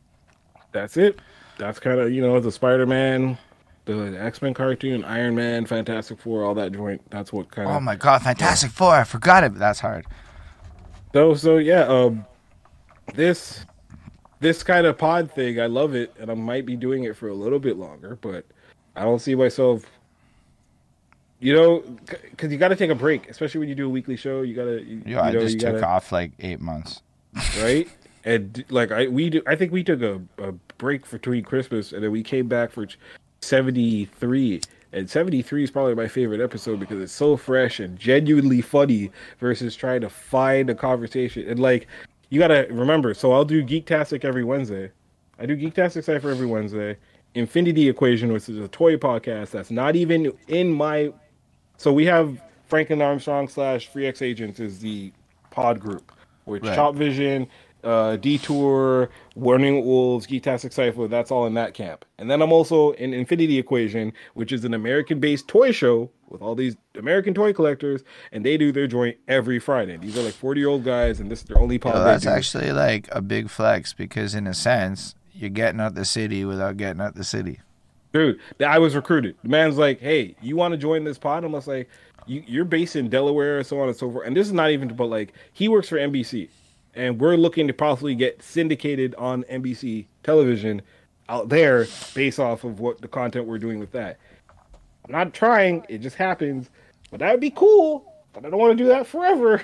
So it's really just like, I really just want to make beats, give it to people, have people like rap over my stuff, maybe not catch a Grammy. A Juno would be cool. Hell, if I could perform at Jazz Fest, I'd be happy with that. And I just want to play with my toys, buy a house, and smoke weed in it. That's it. Raise my kids, chill out. That's what I want to do. I was into the fame. I was into the, wanting a Grammy and all that stuff. And then at the end of the day, I'm just like, polar ice caps really be melting real fast. And shit's going down. Not in my age, not in my era, but maybe a couple eras after that. Like your kid might be going through some hard times is the real truth of it. I got 20 years left working. Really? What I do for a job is not backbreaking, but it's, it's a little bit tiring. I'm cool. I'm super broski, like, I worked in an office since I'm 20. Like, all I think about is how the fuck can I make traveling my form of income? So I'm not, it's about utility, right? I have an idea. I want to travel and get paid. How do people actually do this? So now I have to do food reviews. It only makes sense. Yeah. I mean, do I want to make food reviews? I don't know. I haven't tried it, really. It sounds not terrible, but it sounds like a lot more tax write-offs than not making food reviews, and I still got to eat when I travel. Right. So it's like, that's how all content works now for me. That's how my whole life is. Honestly, people around me do not like me sometimes because I will do that with everything. Yeah, I can see that. I don't know. My grind right now is like, my whole perspective is that the years I have left is just to maximize my time so I can just raise my family, make sure they're happy. And in terms of everyday work, I could stick it out and grind at this job for 20 years and also grind at this extracurricular activity, hoping it catches for 15 to 10. Or, I could just continue to do the grind thing and be all right. And I think I'm probably going to continue to do the grind thing and be all right. That's more or less like, in terms of time and weight, the everyday 9 to 5 seems to be kind of working out for me. It's not like I kind of gave up, but it's also like, music industry ain't gonna, you know what I mean? No, but here's the thing. Between 2016 and let's say the end of COVID, I wasn't really performing a lot because there was no money in it, and I made more money going to work. And to be honest, I don't think I'd be able to do some of the stuff I'm doing now if I hadn't spent years and years and years not doing shit, right? And it's just kind of what happens when you elevate. So, I mean, your wedding budget's pretty high, so the fact that you can afford that shows that if you're at this place in life and you stack, then you're in a place in life where you can do things other people have done, where you can put up $20K into a move. The next crypto thing that pops up, you have that bread now because these are the things that happen when you elevate. So I would never put the passion down because all you need to do is take better vacations. My costume, not so much put the passion down, but just do it while also doing the other thing. Yeah, you have more fun with it when you're not depending on the passion to get you out, and when you're not looking at it as an escape. But if you look at it all like skill acquisition, right? Like the difference between writing a knowledge-based article and writing a blog article about a Montreal hip-hop project is virtually nothing. It's the same skill. Different, you just focus somewhere it's interesting. And then if you can find ways to, that's what everyone's pretending they want to do in life. You figure out your skills, and then how do you take your interest and monetize that shit? You know, like that's where when you go to work, you develop skills. Like my skill set that came from working in an office environment where I was forced to do data analytics and all this shit that I didn't care about and you would never learn as an artist. Because of work, I learned a whole bunch of shit, and it's so useful as an artist. So it's like, nah, I encourage everyone to go get promoted. I don't mean go to work. Go get promoted. Go move the fuck up. Go see what people who are worth $500,000 a year live like, because when you watch them move every day, you get to understand what money moves. Like, people talk a lot of shit, but like, you can tell a lot about a person by how they feel about an RRSP. Because if you think an RRSP is the be-all end-all of a retirement fund, then you have never met millionaires. Oh yeah, yeah, for sure. And but like, then it's also, yeah, I hear that. And a lot of millionaires come from places like us. They're just more ruthless. Like, they're not afraid.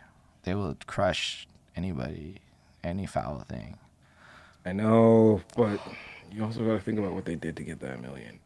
Do. That's why, like, I don't think I'll ever. I think I'll be like one of them dudes that can turn 100,000 into $1 million by my 40s. I mean, in a morally sound way, I hope. Nah, yeah, but like to that end, it'd be like the company makes this money, and I'm making my little $50K a year, and I just spend that much money a year.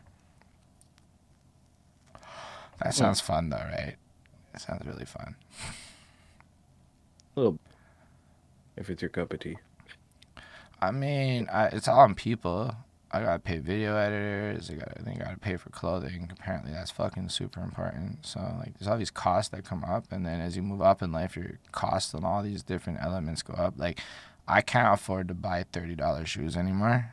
I mean, I could literally afford it, but I don't think I should. I don't think I should ever walk out the house with some garbage-looking shoes no more. Why? Because I chose to be in hip-hop, and it matters that much to all the people in the community I'm a part of. Does it? Does it really? It does. Really.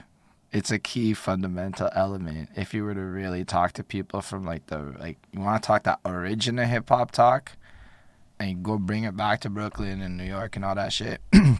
Yeah, fashion would be an unofficial element of hip hop that would be considered with equalness to the bars, and it is as important to have your own stylistic uniform as part of the representation of your brand as everything else. If you're talking about the actual purest hip hop, you could talk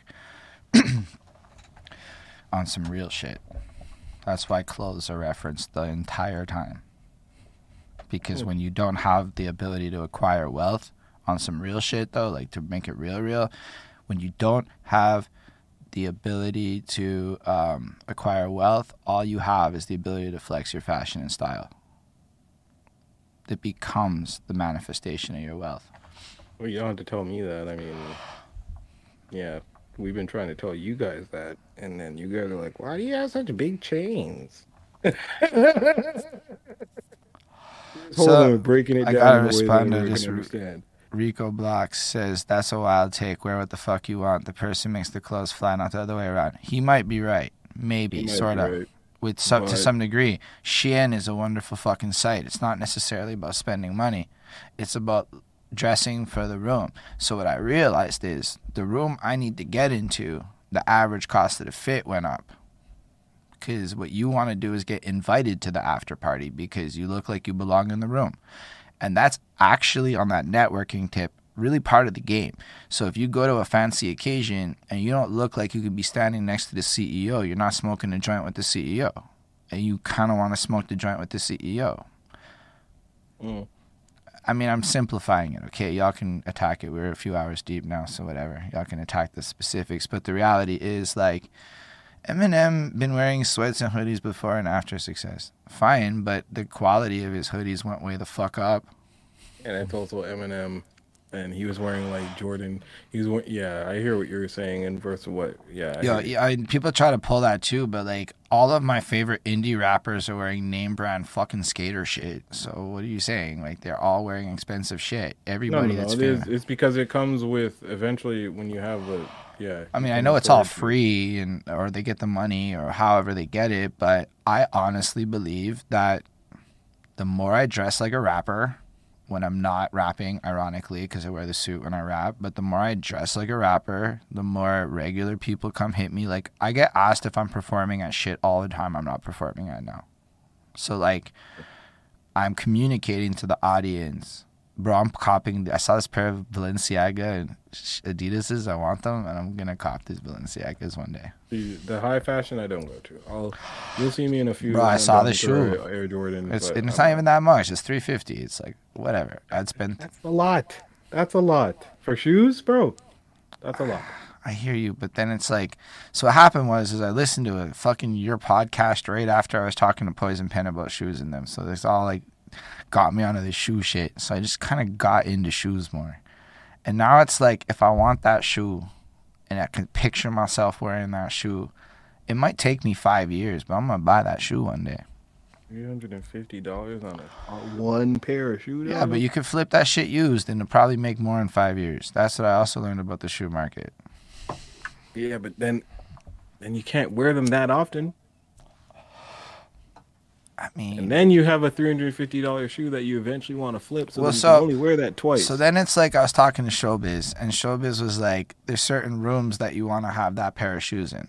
Because everybody's shoe in that room is going to be $5 or more, and you don't want to be, and they're going to know that your shoe, I know it's weird, but now that I learned that there's entire codes and people that operate on these rule sets, I will adhere to it. So, people can judge me all they want. I'm a marketer. This is how you perceive the fucking world when you're in marketing.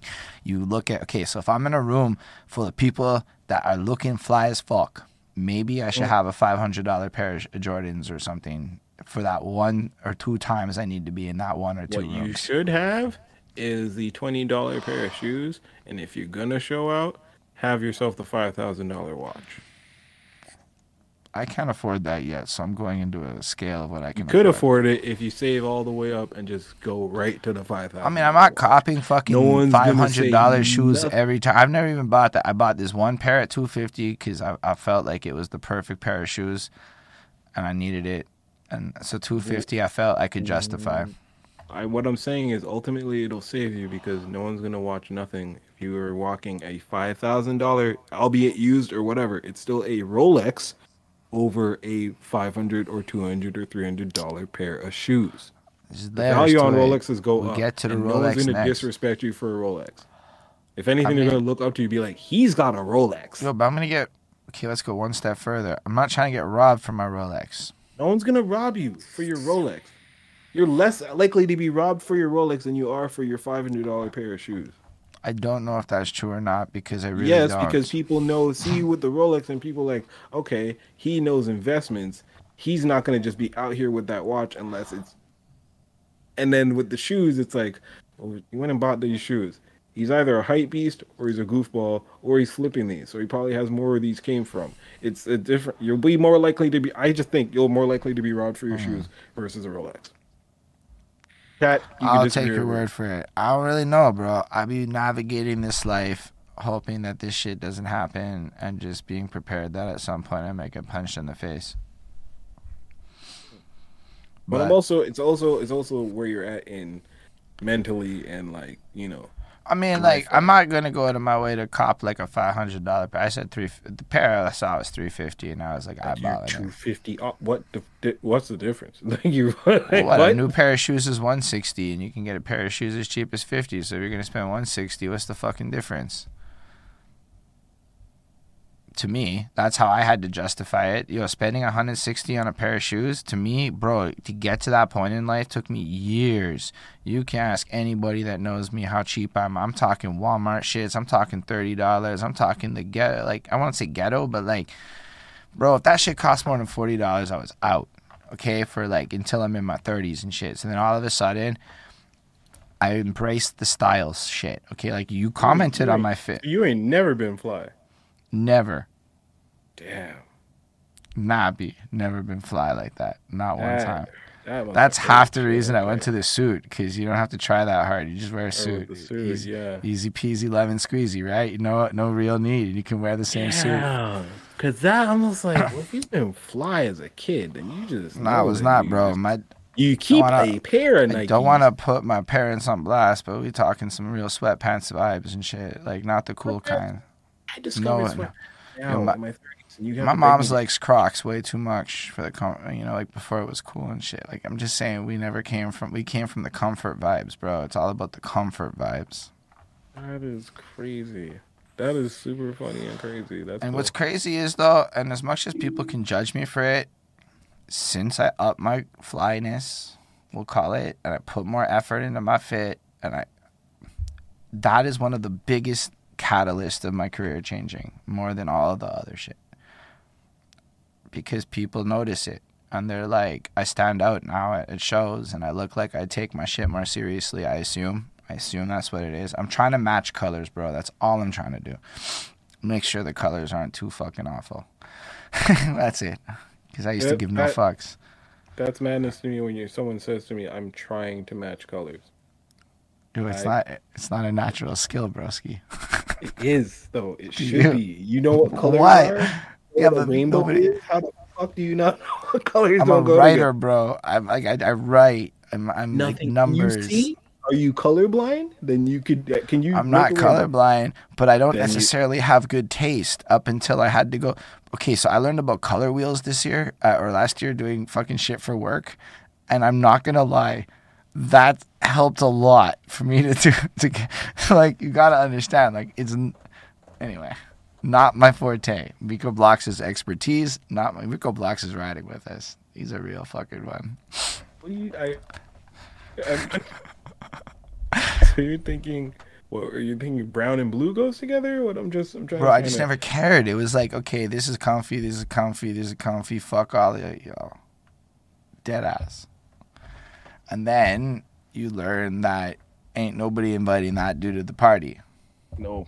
Not that guy. Not the brown, lime green guy.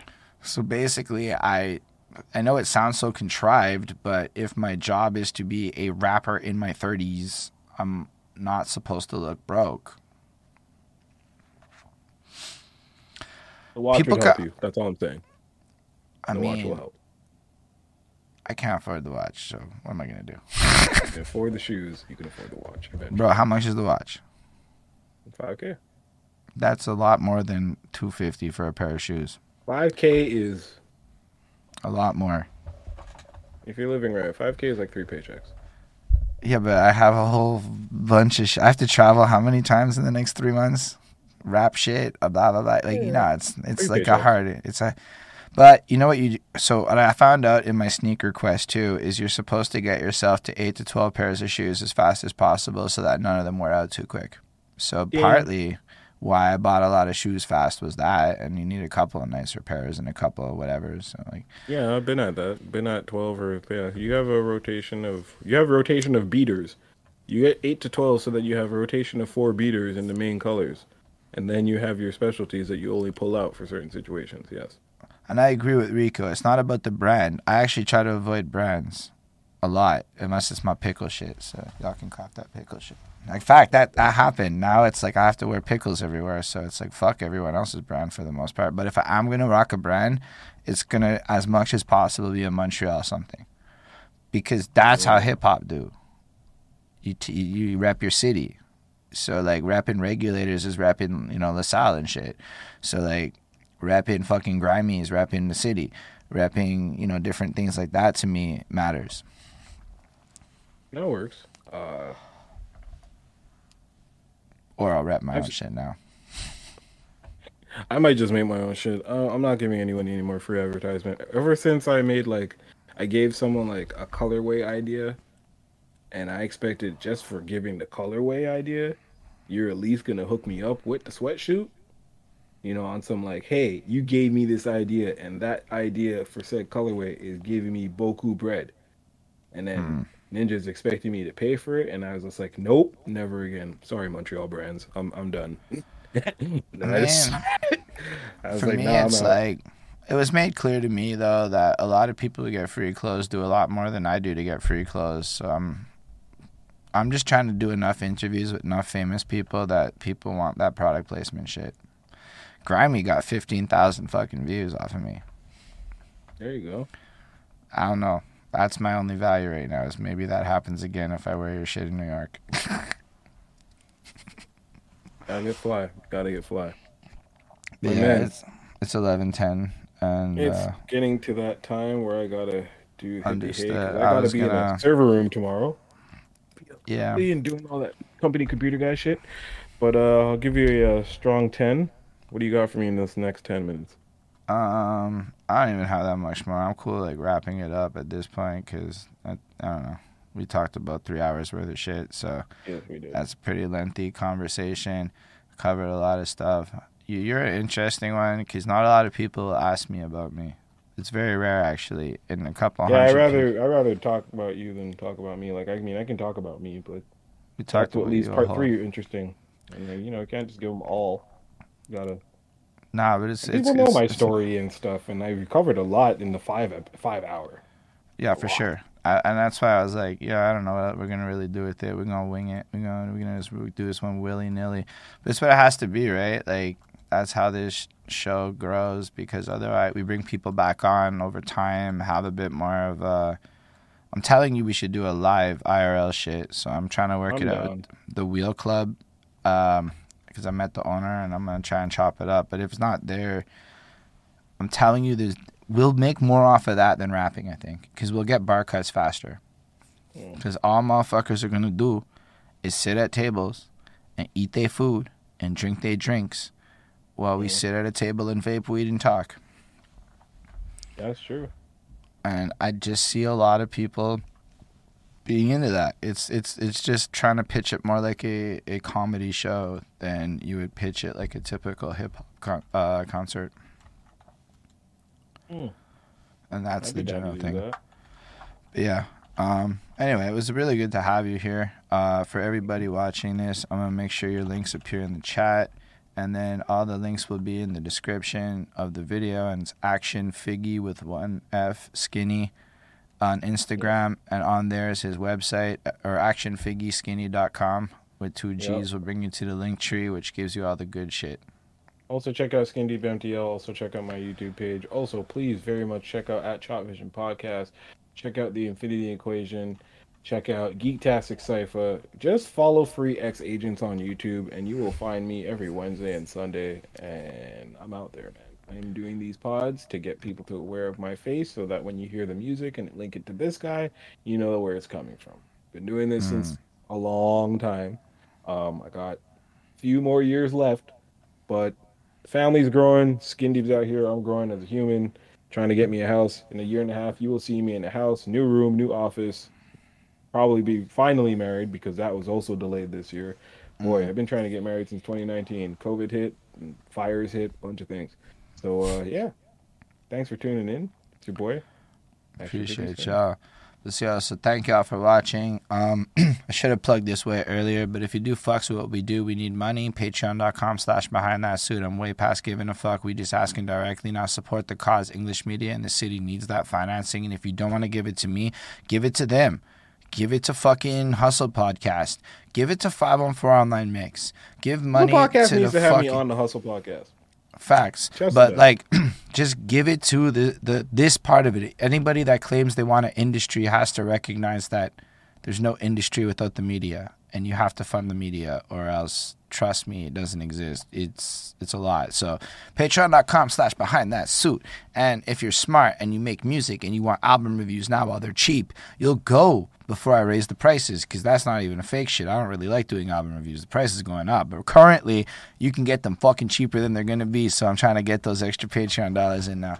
Anyhow, if you're on Twitch, twitch.tv/BehindThatSuit, Amazon subscribe Prime, like, follow, subscribe, comment, judge me, love me, hate me, whatever. Share it. Share this shit. React to us. Fucking all the good shit, man. Spread the word. Gossip, please. Anyhow, I love y'all. It's been super fun. Live long and prosper, everybody.